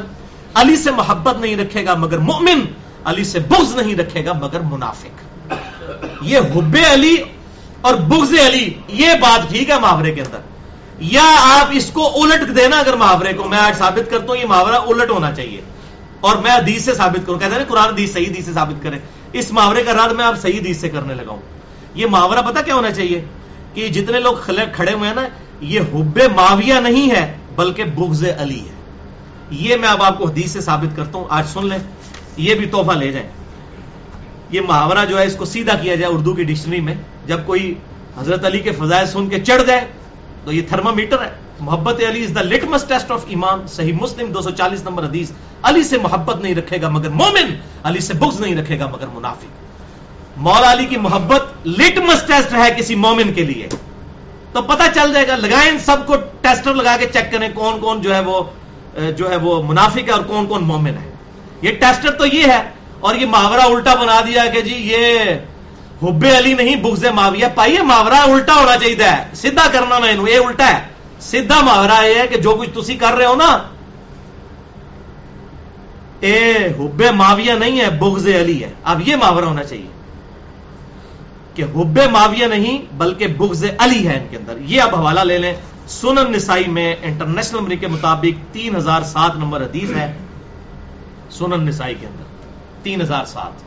شیخ البانی بھی صحیح کہتے ہیں, شیخ زبیر لیزئی صاحب بھی صحیح کہتے ہیں کہ ابن عباس رضی اللہ تعالیٰ عنہ حضرت معاویہ رضی اللہ تعالیٰ عنہ کے دور میں حج کے لیے نکلے, اور یہ سنن نسائی میں چیپٹر ہے عرفات میں تلبیہ بلند کرنا, اس چیپٹر کے اندر موجود ہے کتاب الحج کے اندر 3007 نمبر. تو ابن عباس اپنے خیمے سے باہر نکلے تو انہوں نے کہا کہ کیا وجہ ہے کہ میں عرفات میں تلبیہ نہیں سن رہا, لبیک اللہم لبیک, یہ میں نہیں سن رہا, کوئی بھی نہیں پڑھ رہا. تو وہاں پر لوگوں نے بتایا کہ لوگ حضرت معاویہ کے ڈر کی وجہ سے تلبیہ نہیں پڑھتے اونچی آواز میں. دیکھو حالانکہ یہ رسول اللہ کی سنت ہے صلی اللہ علیہ وسلم. تو حضرت ابن عباس کو غصہ آیا, انہوں نے بلند آواز سے پڑھا لبیک اللہم لبیک, اور کہا کہ انہوں نے علی کے بغض کی وجہ سے سنت کو چھوڑ دیا ہے. بغض علی کی وجہ, یہ الفاظ ہے, بغض علی کی وجہ سے رسول اللہ کی سنت کو انہوں نے چھوڑ دیا. آپ اندازہ کریں, یہ بغض علی موجود ہے. بغض معاویہ تو دنیا کی کسی کتاب کے اندر موجود نہیں ہے, یہ تو گھڑا ہے. اور اس کا ترک جو سنن نسائی الکبرا کے اندر موجود ہے وہ بڑا خطرناک ہے. 9203 نمبر 9230 سنن نسائی سنن الکبرا البیہقی کے اندر, اس میں الفاظ ہیں. حضرت ابن عباس کہتے ہیں معاویہ کی خاک ناک آلود ہو, اللہ کی لعنت ہو ان پر جنہوں نے بغض علی کی وجہ سے رسول اللہ کی سنت کو چھوڑ دیا. یہ ابن عباس نے لعنت بھیجی ہے رسول اللہ کے چچا کے بیٹے نے، جس کے بارے میں بخاری میں حدیث ہے اللہ ابن عباس کو قرآن کا علم عطا فرما. اللہ اکبر. یہ محاورہ اب سیدھا میں نے کر دیا الحمدللہ صدیوں بعد. اللہ تعالیٰ ذالک فضل اللہ یؤتی من یشاء. آج کے بعد یہ محاورہ بولا جائے گا کہ یہ حب معاویہ نہیں ہے بلکہ بغض علی ہے جو تم ہمارے ساتھ جھگڑا کرتے ہو. الحمدللہ. باقی ڈیٹیل کے لیے میرا لیکچر ہے مسئلہ نمبر 96 عظمت صحابہ رد المنافقین اور سنی شیعہ اختلاف کا تحقیقی جائزہ. اس حوالے سے میں 2 روایتیں فضائل صحابہ احمد بن حنبل کی کتاب میں ہے. مولا علی رضی اللہ تعالیٰ عنہ کا قول ہے، موقوفاً روایت ہے، ظاہر ہے رسول اللہ کے بتانے پر ہی موقوف ہوگی، غیبی خبر ہے کہ میری وجہ سے 2 گروہ گمراہ ہوں گے، ایک میری محبت میں اور ایک میرے بغض میں، اور میری وجہ سے 2 گروہ دوزخ میں جائیں گے، ایک میری محبت میں غلوف کر کے اور ایک میرے بغض میں غلوف کر کے.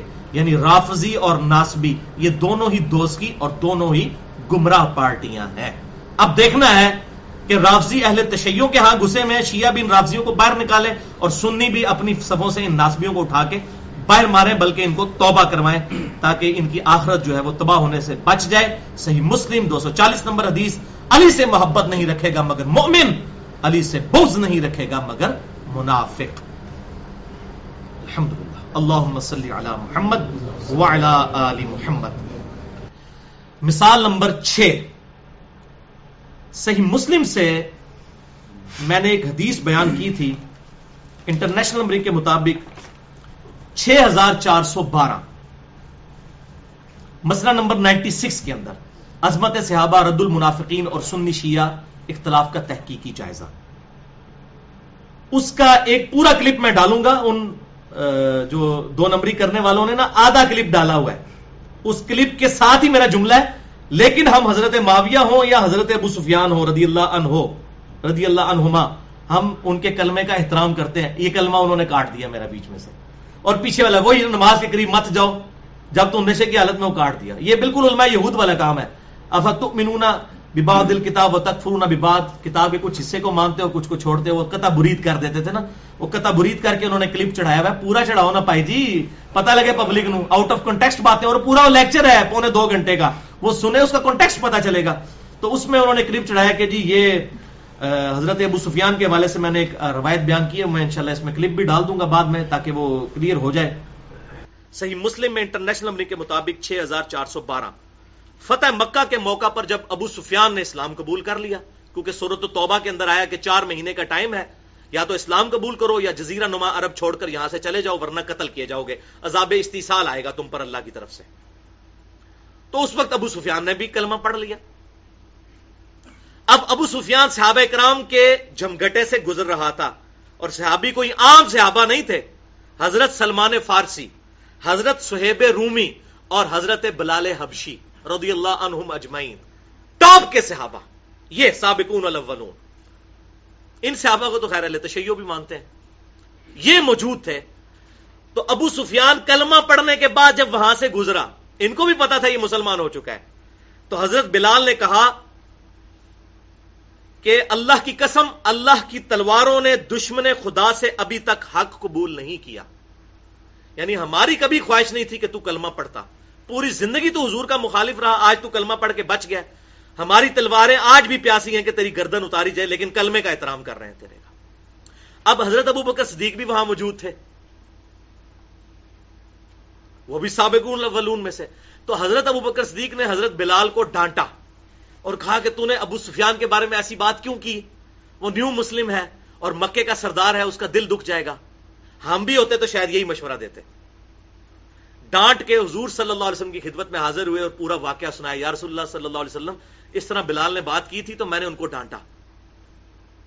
انہوں نے آ کے اپنی ایفیشنسی شو کی کہ میں نے اس کو ڈانٹا کہ دیکھو نیا نیا مسلمان ہوا ہے. آپ حیران ہوں گے، حضور صلی اللہ علیہ وسلم نے حضرت ابو بکر کو ڈانٹا. فرمایا ابو بکر جا کے معافی مانگ، تو نے بلال کا دل دکھا دیا. اس سے آپ اندازہ کریں حضور کو بھی یہ بات پتا تھی کہ یہ لوگ ڈر کے کلمہ پڑھنے والے لوگ ہیں. کبھی بھی یہ بلال حبشی اور سلمان فارسی اور صہیب رومی اور ابو بکر الصدیق اور عمر فاروق اور عثمان غنی اور علی المرتضیٰ کے برابر نہیں ہو سکتے. حضرت ابو بکر واپس آئے، آ کے ان صحابہ سے معافی مانگی کہ تمہارا دل میں نے دکھایا. حالانکہ دل تو دکھا تھا ابو سفیان کا، لیکن حضور صلی اللہ علیہ وسلم کو یہ بات پتا تھی کہ اصل تو میرے جانسار یہ لوگ ہیں.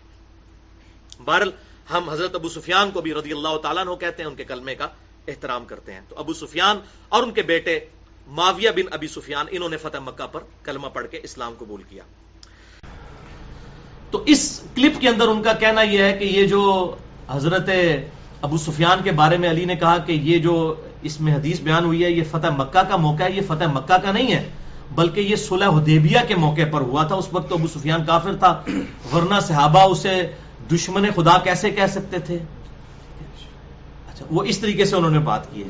اچھا, یہ میں نے کیوں, یہ حدیث میں نہیں لکھا ہوا, واقعی نہیں لکھا ہوا کہ یہ صلح حدیبیہ تھا, یہ فتح مکہ تھا. اب اجتہاد ہے, اگر کوئی اس طرف گیا ہے ہم اس کی نیت پہ بھی شک نہیں کرتے, اگر ہم اس طرف آئے تو ہمارے پاس بھی صحیح مسلم میں ایک اور حدیث موجود ہے جو اس کو سپورٹو ہے.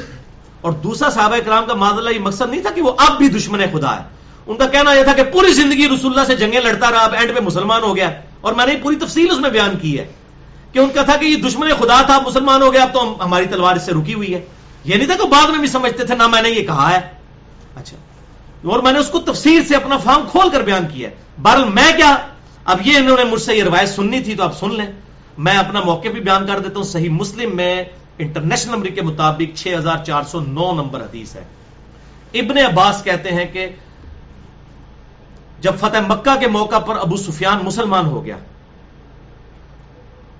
تو مسلمان نہ اس کی طرف دیکھتے تھے, نہ اس کے ساتھ بیٹھتے تھے, نہ اس کو اچھا سمجھتے تھے. یہ صحیح مسلم میں لکھا ہوا ہے. میں نہیں پائی لکھا, تھی کہہ دو جی صحابہ کس طرح کر سکتے تھے, اس نے تو کلمہ پڑھ لیا تھا. یہ تو صحیح مسلم میں ہے 6409. تو ابو سفیان شکایت لے کر آیا اللہ کے محبوب کے پاس صلی اللہ علیہ وسلم کہ مسلمان نہ میری طرف دیکھتے ہیں, نہ میرے ساتھ بیٹھتے ہیں, اور نہ میرے ساتھ وہ محبت کا رویہ رکھتے ہیں. بالکل نیچرل تھا, بالکل سوچ تو نہیں تھا آن ہو جانا کہ ایک بندہ پوری زندگی حضور کے ساتھ لڑتا رہے, اب اس نے کلمہ پڑھ لیا ہے تو صحابہ کہ نہیں ہم فوراً ابھی چینج کرتے ہیں. دل کو کون چینج کر سکتا ہے؟ دل تو اللہ کے محبوب صلی اللہ علیہ وسلم کے بارے میں صحیح بخاری میں آتا ہے. آپ نے حضرت واشی کو کیا کہا تھا, واشی تیرا اسلام قبول ہے. صحیح بخاری میں واشی کے ایمان لانے والے واقعے میں یہ میں کوئی تاریخی روایت نہیں پڑھ رہا, لیکن اپنی شکل نہ مجھے دکھایا کر. حالانکہ رسول اللہ کیا ہے, حریص علیکم بالمؤمنین رؤوف رحیم. تو اس میں میں جملہ بولا کرتا ہوں کہ جس نے حمزہ کو قتل کیا رسول اللہ تو اس کی شکل نہیں دیکھنا چاہتے, اور جس نے حسین کو قتل کیا یا کروایا, اور جس نے حضرت علی کے ساتھ زیادتیاں کی, اس کا شریف فتویٰ آپ کو خود ہی پتا چل جائے گا. حمزہ سے تو زیادہ ہی پیار تھا حسین اور علی اور حسن کے ساتھ رسول اللہ کو صلی اللہ علیہ وسلم, وہ تو بچوں کی طرح تھے. تو یہ فتویٰ خود لگا لیں, ہم تو مزاج رسول سے آشنا ہے الحمدللہ صلی اللہ علیہ وآلہ وسلم. تو بہرحال اس میں موجود ہے صحیح مسلم 6409. جب حضرت ابو سفیان نے آگے شکایت کی, پھر انہوں نے کہا یا رسول اللہ صلی اللہ علیہ وسلم میری کچھ ریکویسٹس ہیں آپ سے. 3 ریکویسٹ کی, ان میں سے ایک یہ تھی, میں نے مسلم کا حوالہ دیا, آپ باقی 2 بھی پڑھ لیجئے گا, میں ٹائم بچاتا ہوں. ایک یہ تھی کہ میرے بیٹے معاویہ کو اپنا منشی رکھ لیں, اپنا اسسٹنٹ, اپنا پی اے رکھ لیں. اس سے کیا ہوگا کہ مسلمان خوش ہو جائیں گے مجھ سے کہ رسول اللہ علیہ وسلم نے حضرت معاویہ کو اپنے ساتھ رکھا ہوا ہے. تو آپ صلی اللہ علیہ وسلم نے اس کو قبول فرما لیا. اور راوی کہتے ہیں کہ اللہ کے نبی صلی اللہ علیہ وسلم کبھی بھی معاویہ کو اپنا اسسٹنٹ نہ رکھتے اگر ابو سفیان ریکویسٹ نہ کرتا, کیونکہ آپ کی مبارک عادت تھی کہ آپ کسی کو انکار نہیں کیا کرتے تھے. صحیح بخاری میں آتا ہے نا کہ آپ کی زبان سے کبھی لا نہیں نکلا, انس ابن مالک کہتے ہیں. حتیٰ کہ صحیح بخاری میں ایک حدیث ہے کہ آپ صلی اللہ علیہ وسلم کے پاس چادریں 2 تھی, ایک تہمد اور ایک اوپر اوڑی ہوئی. ایک صحابی نے آ کے عرض کیا اللہ کے رسول یہ جو آپ نے چادر اوپر لی ہے مجھے دے دیں. آپ اندر گئے, چادر طے کر کے لا دی, اور خود آپ نے کچھ نہیں پہنا ہوا, اور صحابہ پیچھے سے باتیں کر رہے ہیں اللہ کے نبی کے پاس تو اور چادر بھی کوئی نہیں ہے, اور تم نے وہ بھی اتروا لی اوپر والی. اس نے کہا یہ میرے کفن کے لیے میں نے لی ہے اللہ کے محبوب سے. صحیح بخاری میں یہ حدیث موجود ہے صلی اللہ علیہ وسلم. اور صحابہ کہتے ہیں پھر اسے اسی کفن کے اندر دفنایا بھی گیا. تو آپ صلی اللہ علیہ وسلم نے یعنی خود اوپر چادر اپنی اتار کے دے دی, بڑا مشکل کام ہے بھائی. تو آپ صلی اللہ علیہ وسلم میں لا کی عادت نہیں تھی. تو یہ کہتے ہیں وہ کاتب وحی تھے, اور یہ تھا, اور کاتب وحی کاتب تھے, وحی کا لفظ تو نہیں ہے اس میں, چلے اگر ہو بھی اس حوالے سے تو وہ آپ دیکھ لیں وہ ان کی بھرتی کیسے ہوئی ہے ابو سفیان کی سفارش کے اوپر کہ رسول اللہ صلی اللہ علیہ وسلم سے انہوں نے کہا کہ مسلمان نہ میرے ساتھ بیٹھتے ہیں نہ مجھے اچھا سمجھتے ہیں, تو آپ یہ کیجئے. اب میں آپ کو اہل حدیث کے گھر کا حوالہ علامہ وحید الزمان صحیح مسلم میں 6409 نمبر اسی حدیث کے کانٹیکسٹ میں جو علامہ وحید الزمان نے لکھا ہے نا, میں آپ کو ورڈ بائی ورڈ یہ اہل حدیث نے صحیح مسلم چھاپی ہے بھائی, میں نے یہ کار چھاپی اے سن لو. وہ اس حدیث کی شرح میں لکھتے ہیں یہ آپ صلی اللہ علیہ وسلم کا حسن اخلاق تھا اور مصلحت تھی کیونکہ ابو سفیان کافروں کا سردار رہا تھا، تالیف قلبی ضروری تھی، ہر چند کہ ابو سفیان کا اسلام پہلے پہل تو جان کے ڈر سے تھا، مگر بعد میں شاید پختہ ہو گیا ہو، ان کو ابھی تک یقین نہیں کہتے، شاید ہو گیا ہو۔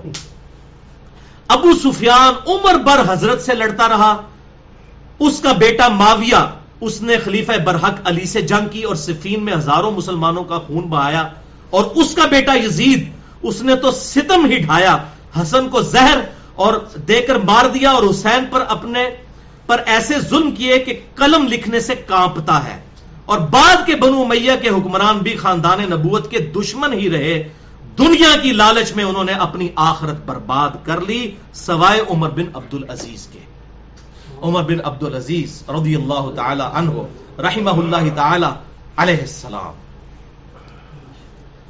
تو یہ علامہ وحید الزمان صاحب نے لکھا ہے، اس میں تو انہوں نے پورا وہ بنو ہاشم اور بنو امیہ کا آپس میں جو معاملہ ہوتا ہے کر دیا۔ دیکھیں کیا کہتے ہیں کہ وہ کہتے ہیں کہ ابو سفیان حضرت سے لڑتا رہا، اس کا بیٹا، یہ یزید کا پورا خاندان جنہوں کہتے ہیں نا وہ پنجابی پوڑ کے رکھ دینا، اور کیتا ہے علامہ وحید الزمان صاحب نے کہ بھئی یزید دا دادا نبی نہ لڑتا رہا، یزید دا جڑا والد ہے وہ علی نہ لڑتا رہا، یزید نے حسین نو قتل کیتا، حسن نو بھی، اور پورے خاندان نبوت دا خاتمہ، اور بعد والے لوگوں نال بھی یہ کچھ کیا انہوں نے۔ اب یہ دیکھ لیں، بالکل کلیئر کٹ، یعنی میں نے کوئی فتویٰ نہیں لگانا، یہ آپ نے سن لیا، اب جو فتویٰ میرے پہ لگانا ہے وہ انہی لوگوں کے اوپر لگایا جائے۔ تو میں نے تو بہرحال حدیث 6409 بیان کی ہے، اس میں ہمارا مقدمہ کلیئر ہے۔ سیکنڈ لاسٹ مثال نمبر 7، سنن نبی داؤد میں 4648۔ ہاں جی، یہ بڑی اہم ترین مثال ہے، یہ میں نے شیخ زبیر صاحب کو جب پیش کی تو انہوں نے بھی اپنے ایک معاملے میں رجوع کر لیا تھا۔ انہوں نے الحدیث رسالے میں لکھ دیا تھا کہ یہ بات تو ٹھیک ہے کہ حضرت معاویہ کے دور میں مولا علی علیہ السلام پر ممبروں پر لعنت ہوتی تھی، لیکن یہ ثابت نہیں کہ معاویہ بن ابی سفیان رضی اللہ تعالیٰ عنہ نے کبھی اپنے سامنے کی ہو یا کروائی ہو۔ تو میں نے پھر ان کو یہ حدیث پیش کی تھی، پھر وہ رجوع کر گئے تھے، بیک فٹ پہ چلے گئے تھے۔ تو ظاہر ہے کہ خود تو نہیں، حکمران نے خود آگے تو نہیں کرنا، لیکن اس میں نے اس کو حوالہ بھی دیا ان کو۔ سنن نبی داؤد 4648 انٹرنیشنل نمبر کے مطابق شیخ البانی بھی صحیح کہتے ہیں، شیخ زبیر الزئی صاحب بھی صحیح کہتے ہیں۔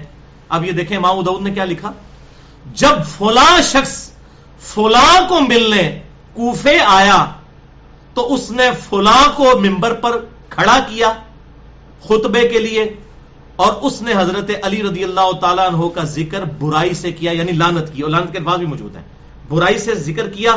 تو وہاں حضرت عمر کے بہنوئی جو عشرہ مبشرہ میں سے تھے، سعید ابن زید، پہلے 10 مسلمانوں میں سے بھی تھے، انہوں نے اس وقت تابعی کا ہاتھ پکڑا اور کہا کہ دیکھو اس ظالم کو، یہ ہمیں کہتا ہے کہ ہم اپنے جنتی بھائی کے اوپر لعنت کریں، جبکہ میں نے رسول اللہ صلی اللہ علیہ وسلم سے ایک مجلس میں یہ بات سنی تھی، ابو بکر جنت میں، عمر جنت میں، عثمان جنت میں، علی جنت میں، طلحہ جنت میں، زبیر جنت میں، عبد الرحمن بن عوف جنت میں، سعد بن ابی وقاص جنت میں، اور ایک 9واں شخص بھی جنت میں۔ بعد میں انہوں نے بتایا کہ وہ 9واں شخص میں تھا۔ بہرحال ابو داؤد میں آیا تو صرف یہ الفاظ ہیں کہ جب فلاں شخص فلاں کو ملنے آیا تو فلاں کو کھڑا کیا، یہ فلاں فلاں، یہ فلاں فلاں، یہ پھر امام نسائی نے بتایا۔ اسی کا ایک طریق ہے سنن نسائی الکبریٰ میں فضائل صحابہ والا جو چیپٹر ہے، سیدنا طلحہ کے فضائل کے چیپٹر کے اندر انٹرنیشنل نمبر کے مطابق 8208 نمبر حدیث ہے کہ جب معاویہ مغیرہ ابن شعبہ کو ملنے آیا تو معاویہ نے مغیرہ کو خطبے کے لیے کھڑا کیا اور اس نے حضرت علی کے اوپر لعنت کی۔ یہ فلاں نمبر 1 اور فلاں نمبر 2 پتہ چل گیا کون ہے، تو کہتے ہیں یہ اپنی طرف سے نام لیتا ہے۔ لہذا بھائیو یہ پتہ چل گیا حضرت معاویہ نے اپنے سامنے کروایا، اور کس سے کروایا؟ حضرت مغیرہ سے۔ کلیئر ہو گیا، یہ میں نے تو نہیں بات کی۔ شیخ زبیر صاحب پھر بیک فٹ پہ چلے گئے کہ واقعہ پیچھے کیا رہ گیا، ان کے سامنے کی گئی اور ان کے دور کے اندر ہوئی ہے، لہٰذا اس سے 2 رزلٹ نکلے۔ نمبر 1 کہ صلح حسن کے بعد بھی حضرت علی پہ لعنت جاری تھی۔ بعض ماچے اس وقت بنے ہوئے وہ کہتے ہیں جی صلح حسن تک لعنت ہوتی تھی، بعد میں ختم ہو گئی تھی، تو پھر عمر بن عبدالعزیز نے کون سی لعنت ختم کروائی تھی 60 سال کے بعد؟ تو اس حدیث سے پتہ چل گیا کیونکہ فلاں فلاں کو ملنے کوفے میں آیا، تو کوفہ تو حضرت علی اور حضرت حسن کے پاس تھا، یہ کوفے کا گورنر مغیرہ ابن شعبہ کو حضرت معاویہ نے اپنے دور میں بنایا تھا، یہ ان کے دور کی بات ہو رہی ہے، لہذا ان کے دور میں بھی ہوتا تھا۔ اور نمبر 2 حضرت معاویہ نے اپنے سامنے حضرت مغیرہ ابن شعبہ رضی اللہ عنہما ان سے جو ہے وہ گالیاں دلوائیں، لعنت کروائی. اس میں لعنت کے الفاظ ہیں، کیونکہ سعید ابن زید کہتے ہیں اس ظالم مغیرہ کو دیکھو، یہ ہمیں کہتا ہے ہم اپنے جنتی بھائی علی پر لعنت کریں. دیکھیں وہ حضرت عمر کا بہنوئی تھا نا، عمر کا رشتہ دار ہوگا تو پھر تو وہ حق بات بیان کرے گا. اور یہی سنن ابی داؤد میں 4650 نمبر موجود ہے حدیث کہ مسجد کے اندر مغیرہ ابن شعبہ نے، کوفے میں جب یہ گورنر تھے، جامع مسجد، بڑی مسجد کے اندر حضرت علی پر لعنت کی گئی، حضرت علی کو گالیاں دی گئی ان کے سامنے. وہاں پر بھی سعید ابن زید پہنچے، انہوں نے کہا مغیرہ تو نبی کا صحابی ہے، اوے ظالم، اوے ظالم مغیرہ، اوے ظالم مغیرہ، اوے ظالم مغیرہ. 3 دفعہ کہا کہ تو نبی کی صحابی کے اوپر تیرے سامنے لوگ آگے گالیاں بکتے ہیں اور تو ان کو روکتا بھی نہیں. اور ایسی مجلس میں تیری مجلس میں ایسے لوگ بیٹھیں گے. پوری حدیث میں نے مسئلہ نمبر 96 میں بیان کیا، ٹائم نہیں ہے. یہ سنن ابی داؤد میں 4650 ہے، اس میں حضرت مغیرہ کا نام نہیں ہے، لیکن مسند احمد میں اس کا جو ترک ہے 1629 جلد 1 صفحہ 187 میں احمد بن حنبل نے وہ نام بھی لکھ دیا. پھر صحیح مسلم میں آل مروان کے بارے میں آتا ہے، حضرت علی کے فضائل والے چیپٹر میں آپ نکال لیں 6229 نمبر حدیث ہے کہ وہ باقاعدہ آ کے صحابہ کو کہتے تھے ممبروں پہ آ کے حضرت علی پر لعنت کرو. تو وہ جب انکار کرتے تھے کہتے چلو یہ کہہ دو ابو تراب پر اللہ کی لعنت، ولیعوذ باللہ تعالی. اور یہ بھی بڑی دردناک حدیث ہے، وہ بیان نہیں کر سکتا یہاں پہ، ورنہ میرے جذبات نہیں قابو میں رہتے. میں نے مسئلہ 101 میں وہ بیان کر دی ہوئی ہے. اچھا یہاں پر ایک ایکسپلینیشن بھی میں بتا دوں. صحیح مسلم میں ایک حدیث ہے 6220. یہ آج کچھ اب نئی باتیں جو میں نے ابھی تک ویڈیو ریکارڈنگ میں نہیں کروائی ہیں، یہ آپ کے لیے آج کا تحفہ ہے انشاءاللہ. 6220 نمبر روایت ہے صحیح مسلم میں کہ حضرت امیر معاویہ رضی اللہ تعالیٰ عنہ نے حضرت سعد ابن ابی وقاص کو حکم دیا، امر معاویہ، اور پھر ان سے کہا کہ تمہیں کیا چیز مانے ہے کہ تم علی کو گالیاں نہیں دیتے. وہ کہتے ہیں جی وہ گالیاں نہیں ہے، وہ ماں بہن دی گالتے نہیں سن کرتے. وہ بھائی ماں بہن کون کہہ رہا ہے؟ لعنت کے الفاظ موجود ہیں صحیح مسلم 6229 میں. لعنت بھیجتے تھے، علی پر لعنت، علی سے محبت کرنے والوں پر لعنت، معاذ اللہ استغفر اللہ. چلے ہم وہ گالی کا لفظ واپس لے لیتے ہیں، ہم کہتے ہیں لعنتیں بھیجتے تھے. اچھا تو سعد ابن ابی وقاص نے کہا میں کبھی بھی علی کو برا نہیں کہوں گا. وہ کہتے ہیں کہ جی دیکھیں جی اس میں حضرت معاویہ نے نا دیکھیں بھولا پن دیکھیں ان کا. کہتے ہیں حضرت معاویہ پوچھ رہے تھے کہ لوگ کہتے ہیں تو آپ کیوں نہیں کہتے ہیں، آپ اتنے پازیٹو کیوں ہیں؟ وہ اس میں الفاظ ہیں امر معاویہ، معاویہ نے حکم دیا. تو انہوں نے کہا پھر آگے کہ تم کیوں نہیں کرتے؟ حکم اسی بات کا دیا تھا نا جس کا انہوں نے انکار کیا. کس کو دھوکہ دے رہے ہیں آپ؟ پبلک کو. اور آج میں اس کا ایک ایسا ترک بتاؤں گا اس میں آپ کو اور بات کلیئر ہو جائے گی. یہ مسلم کی اس حدیث کا دفاع کرتے ہیں، بریلوی بھی، دیوبندی بھی، اہل حدیث بھی، تینوں کرتے ہیں. میں نے تینوں کی کتابوں میں دیکھا ہے، جھوٹ بولتے ہیں. تو انہوں نے کہا معاویہ میں نے علی کے بارے میں 3 باتیں ایسی سنی، صحیح مسلم 6220. اگر مجھے ایک بھی مل جاتی نا سرخ اونٹوں سے بہتر ہوتا. یہ سعد کہہ رہا ہے، سعد کو یہاں آدمی نہیں اشرا مبشرہ ہے، اور بخاری اور مسلم کی متفق علیہ حدیث ہے کہ مولا علی علیہ السلام کہتے ہیں کہ میں نے اپنی زندگی میں صرف سعد بن ابی وقاص کے لیے دیکھا ہے کہ رسول اللہ نے اپنے ماں باپ کو جمع کیا، کہ آپ یہ احد کے موقع پر کہتے تھے سعد میرے ماں باپ تجھ پر قربان تیر چلا. یہ مولا علی علیہ السلام کہہ رہے ہیں بخاری مسلم میں کہ سعد کے علاوہ میں نے کسی کے لیے نہیں دیکھا کہ رسول اللہ نے اپنے ماں باپ قربان کیے ہوں. یہ وہ سعد ہے. اور وہ کہہ رہا ہے کہ مجھے علی کی ولی ایک فضیلت بھی مل جاتی تو میرا تو کیا ہی مرتبہ ہوتا. سن معاویہ، میں نے رسول اللہ صلی اللہ علیہ وسلم سے سنا تھا غزوہ تبوک کے موقع پر، جب رسول اللہ صلی اللہ علیہ وسلم، یہ پہلا موقع تھا حضرت علی کو چھوڑ کے جا رہے تھے، تو حضرت علی رو پڑے. کہا یا رسول اللہ صلی اللہ علیہ وسلم مجھے ساتھ نہیں لے کے جا رہے. آپ نے فرمایا علی تو اس بات پر خوش نہیں کہ تیری میرے ساتھ وہی نسبت ہے جو ہارون کی موسیٰ کے ساتھ تھی، مگر یہ کہ میرے بعد کوئی نبی نہیں. کہاں بات جاتی ہے ہارون اور موسیٰ اور محمد علی. الحمدللہ میرے نام میں بھی دونوں جمع ہے، محمد بھی اور علی بھی. اچھا پھر کہا دوسری دفعہ دوسری بات سن. غزوہ خیبر کے موقع پر نبی صلی اللہ علیہ وسلم نے فرمایا تھا کل میں اس شخص کے ہاتھ میں جھنڈا دوں گا جو اللہ اور اس کے رسول سے محبت کرتا ہے، اللہ اور اس کا رسول اس سے محبت کرتے ہیں. اور یہ اگلی روایتوں میں پھر صحیح مسلم میں آتا ہے حضرت عمر کہتے ہیں اللہ کی قسم یہ پہلا موقع تھا مجھے خواہش ہوئی کہ جھنڈا مجھے ملے، لیکن مجھے نہیں ملا، علی کو ملا. اور صحابہ کہتے ہیں ہم پوری رات سوئے نہیں کہ یہ کون خوش نصیب ہے کہ جس سے اللہ اور اس کا رسول بھی محبت کرتے ہیں اور وہ اللہ اس کے رسول سے محبت کرتا ہے. صبح رسول اللہ صلی اللہ علیہ وسلم نے شعب چشم تھا، حضرت علی کو بلوایا، اپنا لعاب مبارک ان کی آنکھوں میں لگا کر دعا کی برکت دی تو اللہ تعالیٰ نے فتح دے دی. اور معاویہ تیسرا موقع آیا جب آیت مباہلہ نازل ہوئی، سورہ آل عمران آیت نمبر 61 نجران کے عیسائیوں کے خلاف. تو رسول اللہ صلی اللہ علیہ وسلم، حالانکہ اس میں الفاظ ہیں کہ تم بھی اپنے گھر والوں کو لے آؤ، اپنی عورتوں کو لے آؤ، خود بھی آ جاؤ، بچوں کو بھی لے آؤ. تو رسول اللہ کو چاہیے تھا اپنی بیوی لے جاتے، گھر کی عورت تو بیوی ہوتی ہے صلی اللہ علیہ وسلم. لیکن صحیح مسلم کے اندر موجود ہے 6220 یہی حدیث. آپ حضرت حسن، حسین، علی اور فاطمہ کو لے کر گئے اور کہا یہ میرے اہل بیت ہیں. ٹھیک ہے، حالانکہ بیویاں بھی تھیں. الحمدللہ یہ بالکل فضیلت، یہ انہوں نے 3 فضیلتیں سنائی. اور اب اس کا ایک طریق جو ہے سنن نسائی الکبریٰ میں یہ خصائص علی والا چیپٹر جو ہے اس کے اندر موجود ہے. انٹرنیشنل نمبرنگ کے مطابق یہ انشاءاللہ پی ڈی ایف بھی چڑھ جائے گا. انٹرنیشنل نمبرنگ کے مطابق ہے 8439. اس میں الفاظ ہیں سعد بن ابی وقاص، یہی سند چلتی ہے. اور یہاں پر بھی عامر بن سعد یعنی حضرت سعد بن ابی وقاص کا بیٹا ہی روایت کر رہا ہے. وہ کہہ رہے ہیں کہ جب مدینہ شریف حضرت معاویہ آئے اپنے دور کے اندر تو حضرت سعد بن ابی وقاص سے ملاقات ہوئی اور وہاں یہ ساری سٹوری چلی، یہ جو میں نے پوری سٹوری بیان کی. ہمارا معاویہ تھا. اور اس میں آگے الفاظ ہیں خصائص علی کے اندر سنن نسائی الکبریٰ 8439. اور ان کا بیٹا سعد کا بیٹا کہتا ہے کہ جب میرے باپ نے اس طرح جواب دیا نا معاویہ کو تو اللہ کی قسم معاویہ جتنے دن مدینہ رہے ایک لفظ بھی حضرت علی کے بارے میں اپنے منہ سے نہیں نکالا. پھر انہوں نے تو اب اس سے کیا پتا چلا کہ حضرت علی کی برائی کر رہے تھے. تبھی حضرت معاویہ حضرت سعد ابن ابی وقاص نے بڑے سخت الفاظ استعمال کیے. اور میں اس کو کہوں گا اینٹی وینم دیا انہوں نے کہ 3 باتیں یہ دیکھ لیں. اور یہ الفاظ جو ہے نا یہ سنن نسائی الکبریٰ کے یہ شو کر رہے ہیں کہ کیا کیا گیا تھا. اس کو سپورٹیو ضعیف روایت بھی ہے جس کو شیخ البانی صحیح کہتے ہیں، ویسے شیخ زبیر صاحب ضعیف کہتے ہیں. سنن ابن ماجہ میں 121 نمبر جس میں الفاظ ہیں کہ حج یا عمرے کے موقع پہ حضرت معاویہ سعد بن ابی وقاص کو ملنے آئے اور کچھ باتیں کہیں تو سعد غصے سے بھر گئے اور انہوں نے کہا تو اس شخص کے بارے میں باتیں کرتا ہے. پھر انہوں نے 3 باتیں بیان کی، اس میں 2 یہی تھیں اور تیسری تھی من کنت مولاہ فہذا علی مولاہ. الحمدللہ. بلکہ سنن نسائی الکبریٰ اسی خصائص علی کا جو یہ چیپٹر ہے 8477 نمبر حدیث ہے. یہی سعد ابن ابی وقاص ان کو کچھ لوگ ملنے کے لیے آئے. ظاہر ہے یہ سب سے آخر میں فوت ہونے والے بدری صحابی ہیں. 56 ہجری میں حضرت معاویہ کے دور میں یہ فوت ہوئے ہیں. 56 ہجری میں. تو حضرت صاحب نے کہا کہ میں نے سنا ہے کہ تم علی کو گالیاں دیتے ہو. کچھ لوگ ملنے آئے تو انہوں نے کہا کیا واقعی آپ نے ایسے سنا ہے؟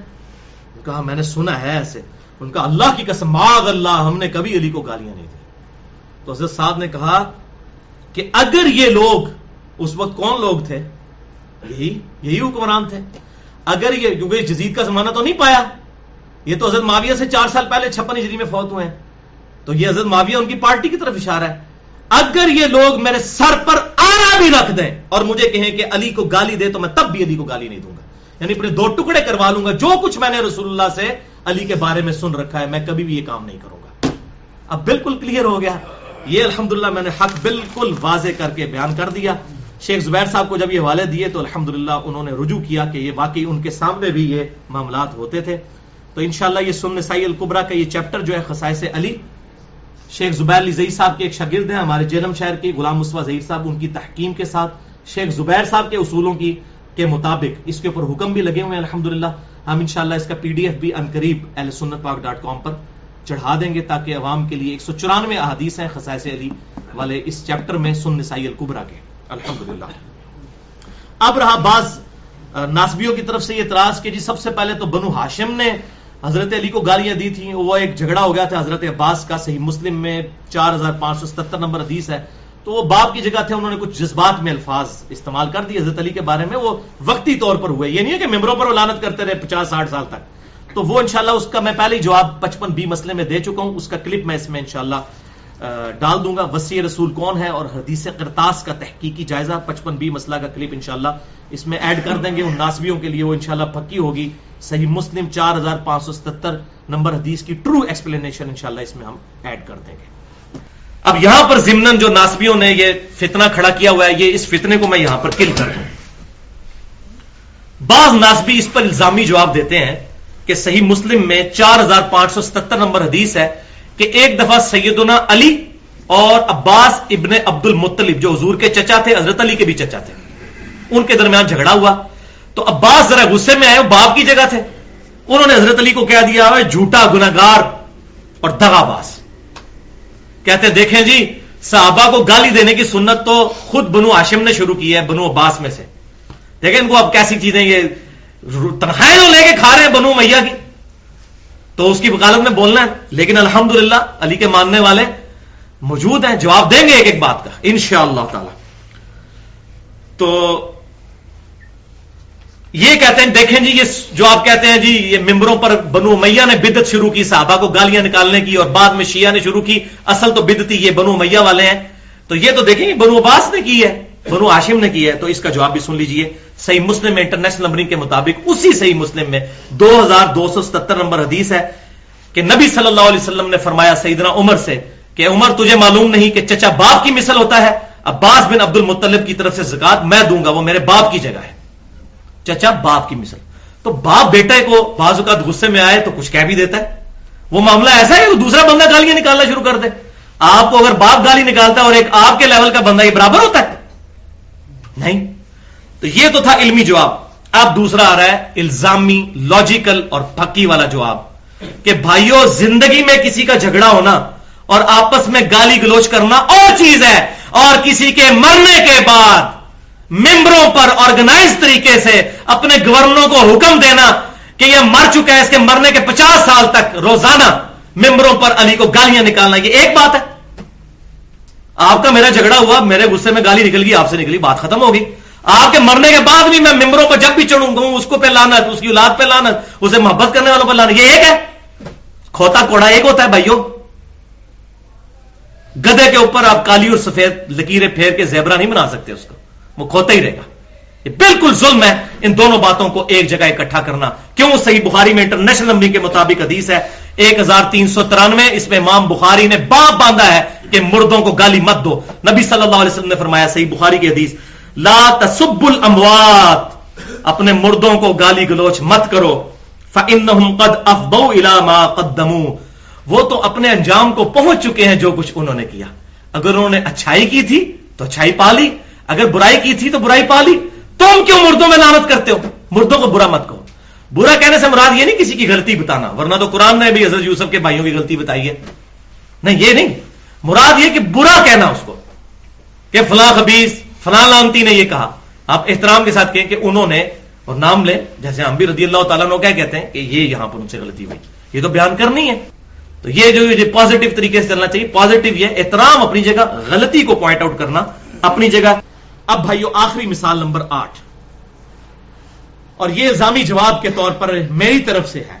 آپ کو پتا ہے وہ حنفی پیش کرتے ہیں گھوڑوں کے دموں والی حدیث جو صحیح مسلم میں تشہد کے چیپٹر میں ہے, سنن ابی داؤد میں تشہد کے چیپٹر میں ہے, سنن نسائی میں تشہد کے چیپٹر میں ہے کہ سلام پھیرتے وقت صحابہ جو ہے وہ یوں سلام کرتے ہیں, یہ پکڑ کے رفع الیدین پہ لگا دیتے ہیں. تو پھر آپ لوگ کیوں گھوڑے کی دموں والا کام کرتے ہو عید میں اور وطروں کے اندر؟ ہم تو قائل ہیں عید میں بھی وطر میں بھی, اور پہلا کیوں کرتے ہو پھر؟ تو جس طریقے سے وہ آدھی حدیث بیان کرتے ہیں جابر بن سمرہ کی صحیح مسلم, میرا مسئلہ نمبر 70B سن لیں, رفع الیدین سے متعلق فرقہ وارانہ نظریات کا تحقیقی جائزہ. یہ آدھی حدیث یہ لوگ بھی بیان کرتے ہیں, یہی غلام مصطفیٰ ظہیر صاحب جنہوں نے خصائص علی پہ حکم لگائے ہیں, میں ان کی بڑی عزت کرتا ہوں, لیکن انہوں نے بھی ایک علمی میں سمجھتا ہوں خیانت کی ہے, وہ میں پوائنٹ آؤٹ کر دیتا ہوں. خیانت کا لفظ میں بول رہا ہوں, آپ کو بھی اندازہ ہو جائے گا کیوں بولا میں نے. انہوں نے السنہ رسالے میں صحیح مسلم کا حوالہ لکھا ایک حدیث کا جو بخاری میں بھی موجود ہے. بخاری میں تو وہ الفاظ نہیں ہیں, لیکن انہوں نے حوالہ لکھا صحیح مسلم انٹرنیشنل نمبر کے مطابق 6488. جب مسلم کا آپ 6488 حوالہ لکھیں اور آپ آدھی حدیث لکھیں گھوڑوں کے دموں کی طرح حنفیوں والا آپ کام کریں تو ہم تو کہیں گے نا علمی خیانت ہے. آدھی حدیث لکھی کہ آپ صلی اللہ علیہ وسلم نے فرمایا میرے صحابہ کو برا مت کہو, اگر تم احد پہاڑ کے برابر سونا خیرات کر دو تو تم میرے صحابی نے جو ایک مد گندم 600 گرام آج کا آدھا کلو بنتا ہے اس کے آدھے کو بھی نہیں پہنچ سکتے. صحیح بخاری میں یہی الفاظ ہیں, لیکن انہوں نے حوالہ دیا مسلم کا. بخاری مسلم یہ دونوں میں ہے. انہوں نے چونکہ مسلم کا حوالہ دیا پھر حدیث آدھی لکھنا علمی خیانت ہے. صحیح مسلم 6488. پوری حدیث کیا ہے؟ پوری حدیث میں تو اپنا پھر مسئلہ کھڑا ہو جانا تھا نا. پوری حدیث یہ ہے کہ سیدنا خالد ابن ولید رضی اللہ تعالیٰ عنہ کا جھگڑا ہو گیا حضرت عبد الرحمن بن عوف سے. تو حضرت خالد نے جذبات میں آ کے عبد الرحمن بن عوف کو گالیاں دے دی. تو رسول اللہ صلی اللہ علیہ وسلم غصے میں آئے. آپ نے حضرت خالد ابن ولید کو ڈانٹ کر کہا کہ خالد تم اب بعد میں مسلمان ہونے والے یعنی جو لوگ ہو, کیونکہ خالد ابن ولید اس وقت مسلمان ہوئے جب اسلام کا گولڈن پیریڈ شروع ہو چکا تھا, اور عبد الرحمن بن عوف تو پہلے دن کا سپاہی تھا. اس نے تو حضور کے ساتھ مارے کھائی ہوئی تھی, مکی دور اور اتنا مشکل ٹف دور دیکھا ہوا تھا.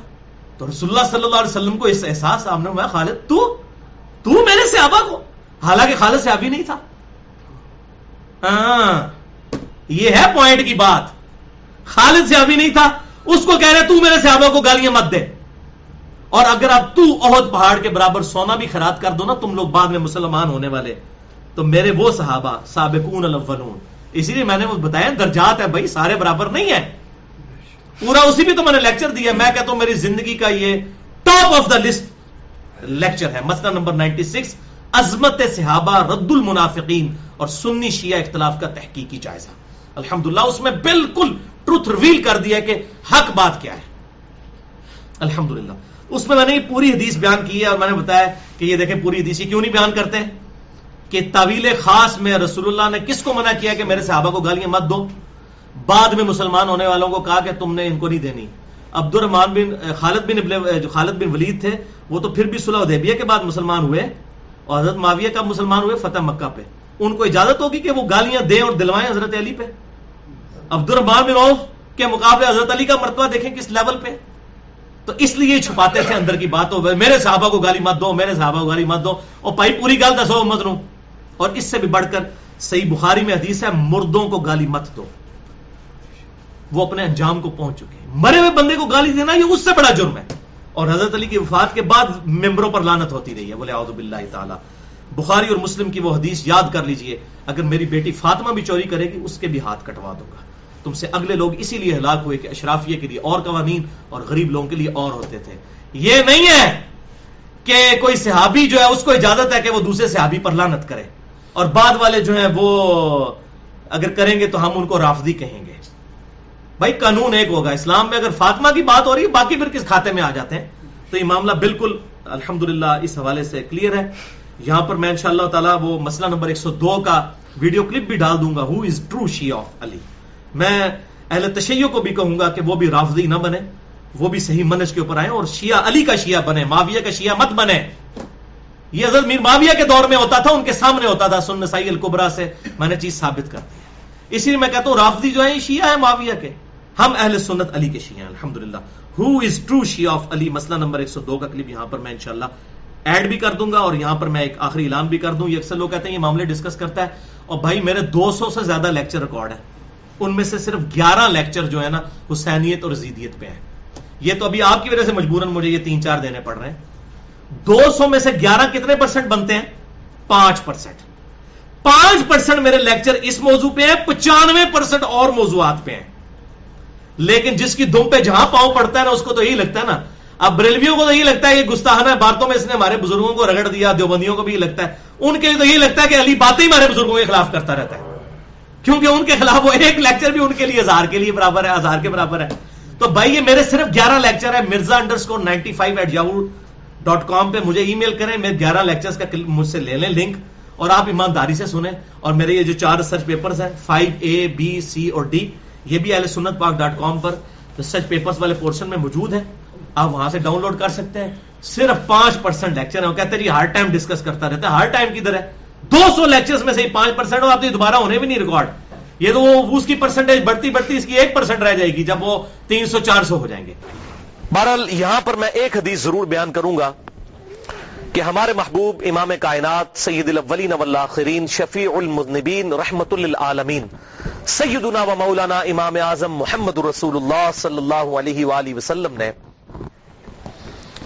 اپنی وفات سے تقریباً 2.5 سے 3 مہینے پہلے ایک خطبہ دیا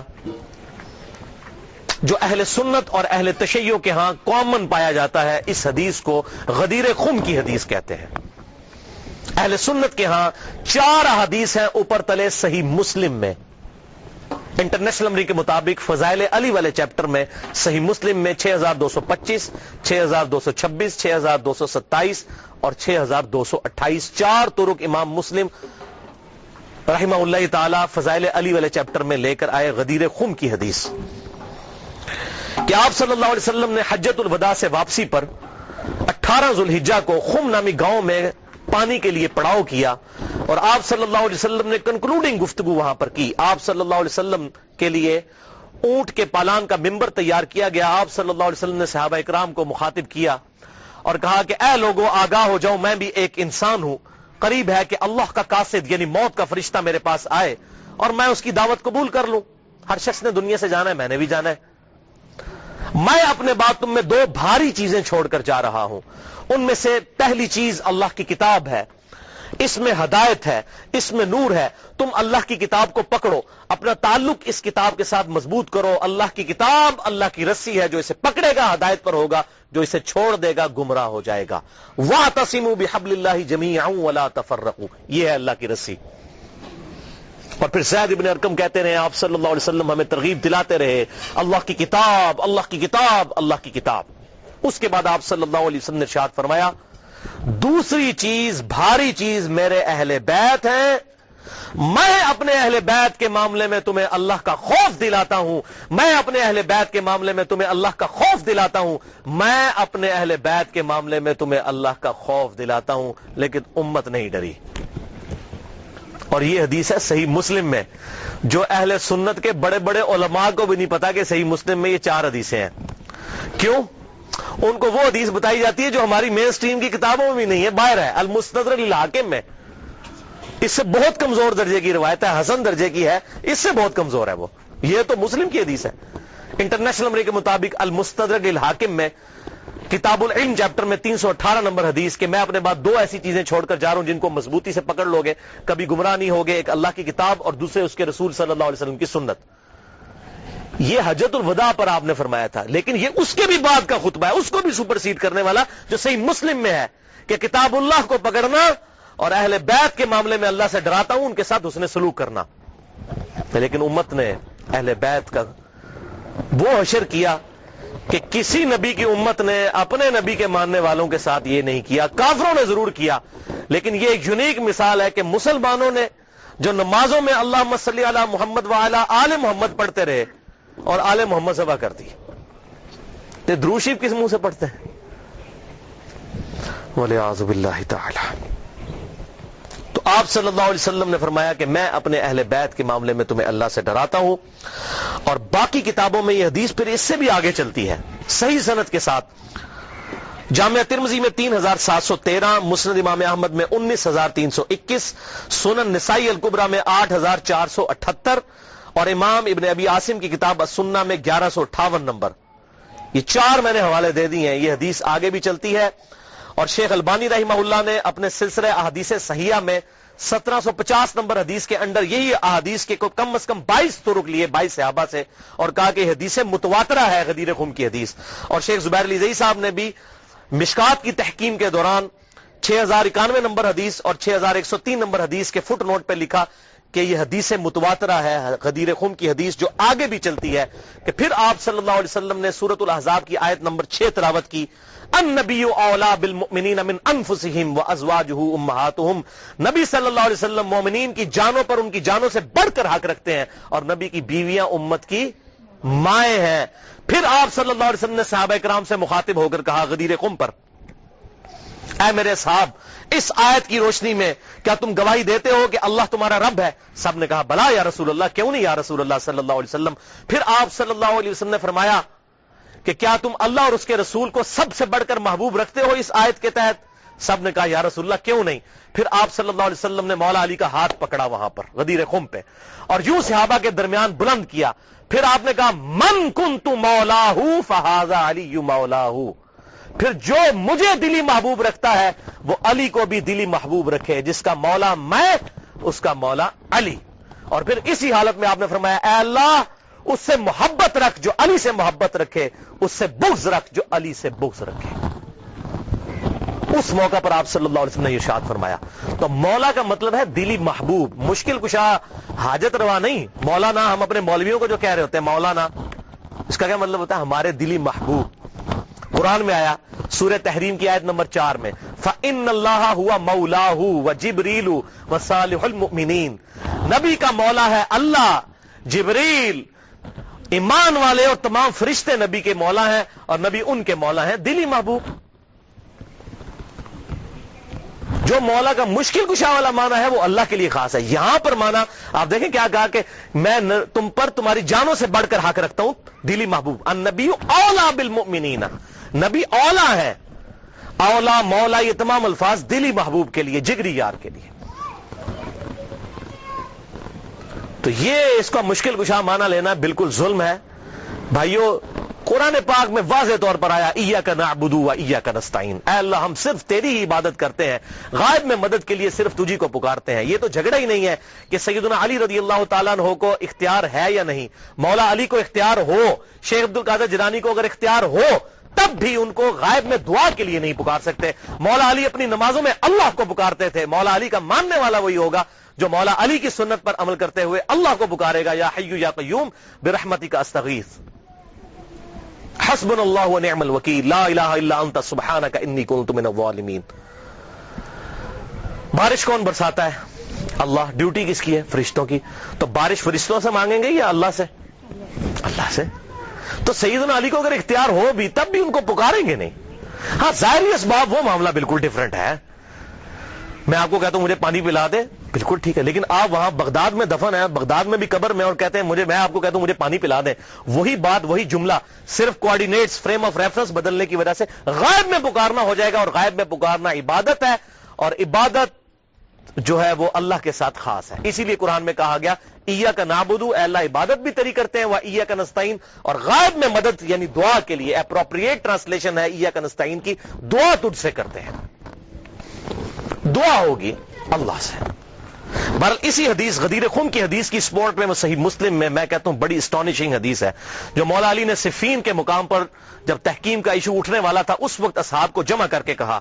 صحیح مسلم انٹرنیشنل نمبرنگ کے مطابق 240 نمبر حدیث، اور امام مسلم اسے کتاب الایمان والے چیپٹر کے اندر لے کر آئے ہیں کہ سیدنا علی نے کہا کہ اس ذات کی قسم کہ جس نے دانے کو پھاڑ کر اس میں سے اناج اگایا اور تمام مخلوقات کو پیدا کیا، نبی امی صلی اللہ علیہ وسلم نے مجھ سے یہ عہد لیا تھا کہ علی سے محبت نہیں رکھے گا مگر مومن، اور علی سے بغض نہیں رکھے گا مگر منافق. محبت Ali is the litmus test of ایمان. آج کسی کو چیک کرنا ہے کہ مومن ہے یا منافق ہے، دیکھ لیں مولا علی کی محبت ہے تو مومن ہے، اور مولا علی کا بغض ہے تو پکا منافق ہے.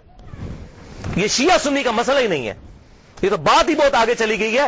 صحیح مسلم کتاب الایمان 240 نمبر حدیث کہ علی سے محبت نہیں رکھے گا مگر مومن، علی سے بغض نہیں رکھے گا مگر منافق. اور یہ پرٹیکولرلی دو ہی لوگوں کے بارے میں یہ بات آئی ہے. بخاری اور مسلم میں دوسرے انصار کے بارے میں آیا کہ انصار سے صرف مومن ہی محبت رکھیں گے اور انصار سے صرف بغض منافق ہی رکھیں گے. اور آپ دیکھ لیں انصار کے ساتھ واقعہ ہرہ میں یزید نے جو کچھ کیا، قتل عام ان کا، اور یہاں پر مولا علی کے خلاف جو لوگ کھڑے ہوئے ان کے معاملات بھی بالکل سامنے ہیں. لہذا یہ جو غدیر خم کا خطبہ ہے آپ صلی اللہ علیہ وسلم نے خم نامی گاؤں میں کیوں دیا، اس کی ایک ٹیکنیکل ریزن ہے. حجۃ الوداع پہ بھی آپ یہ بات کر سکتے تھے. آپ نے خم نامی گاؤں میں اس لیے خطبہ دیا کہ اس موقع کے اوپر سب لوگ جا چکے تھے سوائے اہل شام کے اور اہل مدینہ کے، اور یہی بدبخت شامی تھے جو بعد میں مولا علی کے خلاف صفین میں کھڑے ہوئے. حضور ان کو ڈرا رہے تھے. اور دیکھیں اس کے بعد کیا ہو سکتا ہے، من کنت مولاہ فہذا علی مولاہ، بات ہی کچھ نہیں رہ جاتی.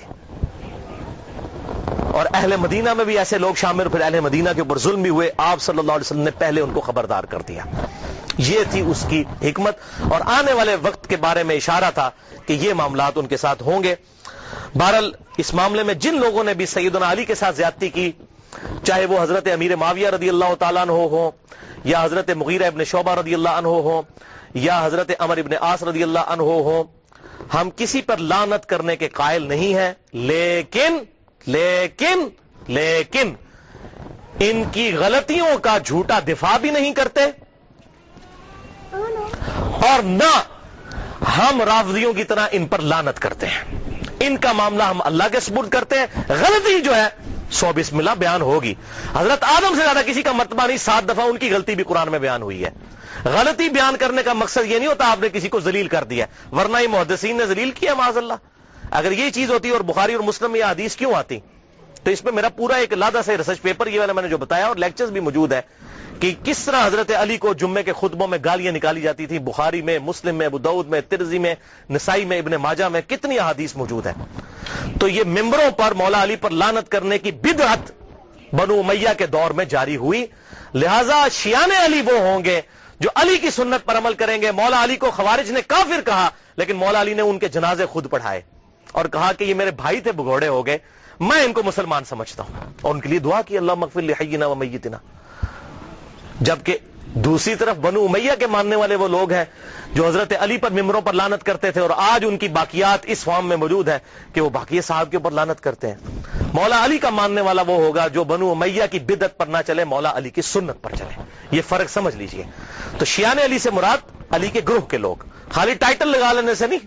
آج سنی کون کون نہیں اپنے آپ کہتا؟ بریلوی کہتے ہیں ہم سنی ہیں، دیوبندی کہتے ہیں ہم سنی ہیں، اہل حدیث کہتے ہیں ہم سنی ہیں، لیکن ایک دوسرے سے پوچھیں وہ کہتے ہیں نہیں اسی سنی ہے، دوسرا سنی نہیں ہے. تو ٹائٹل آپ لگاتے رہے بے شک. شراب کی بوتل کے بعد روح افزا لکھ لینے سے روح افزا بن جائے گی یا جامع شیری بن جائے گی؟ نہیں. اصل تو بات یہ کہ واقعی علی کا شیعہ کون ہے. شیعہ علی کا وہی ہوگا، علی کے گروہ کا آدمی وہی ہوگا جو مولا علی کی سنت پر عمل کرنے والا ہوگا. اور مولا علی نے ہمیں یہی درس دیا ہے کہ کسی بھی شخص کے اوپر لعنت نہ کی جائے. یہ لعنت کرنا تو بنو امیہ کی بدعت ہے. جو ان کے طریقے پر چلنا چاہتے ہیں، ان کی پارٹی میں قیامت والے دن اٹھنا چاہتے ہیں تو بے شک اٹھے. ہم تو مولا علی کے ساتھ ہیں، دنیا میں بھی انشاءاللہ اور آخرت میں بھی انشاءاللہ مولا علی کے ساتھ اٹھائے جائیں گے انشاءاللہ تعالی، اور اہل بیت کے ساتھ. اللہ تعالیٰ سے دعا ہے جو حق بات میں نے کہی اللہ تعالیٰ ہمارے دلوں میں راسخ فرمائے. اگر جس بات میں میرے منہ سے کوئی غلط بات نکل گئی تو اللہ تعالیٰ ہمارے دلوں سے محو کر دے. ہمیں کتاب و سنت کی تعلیمات پر عمل کر کے دوسرے بھائیوں تک پہنچانے کی توفیق عطا فرمائے. سبحانک اللہم و بحمدک، اشہد ان لا الہ الا انت، استغفرک و اتوب الیک، وما علینا الا البلاغ المبین.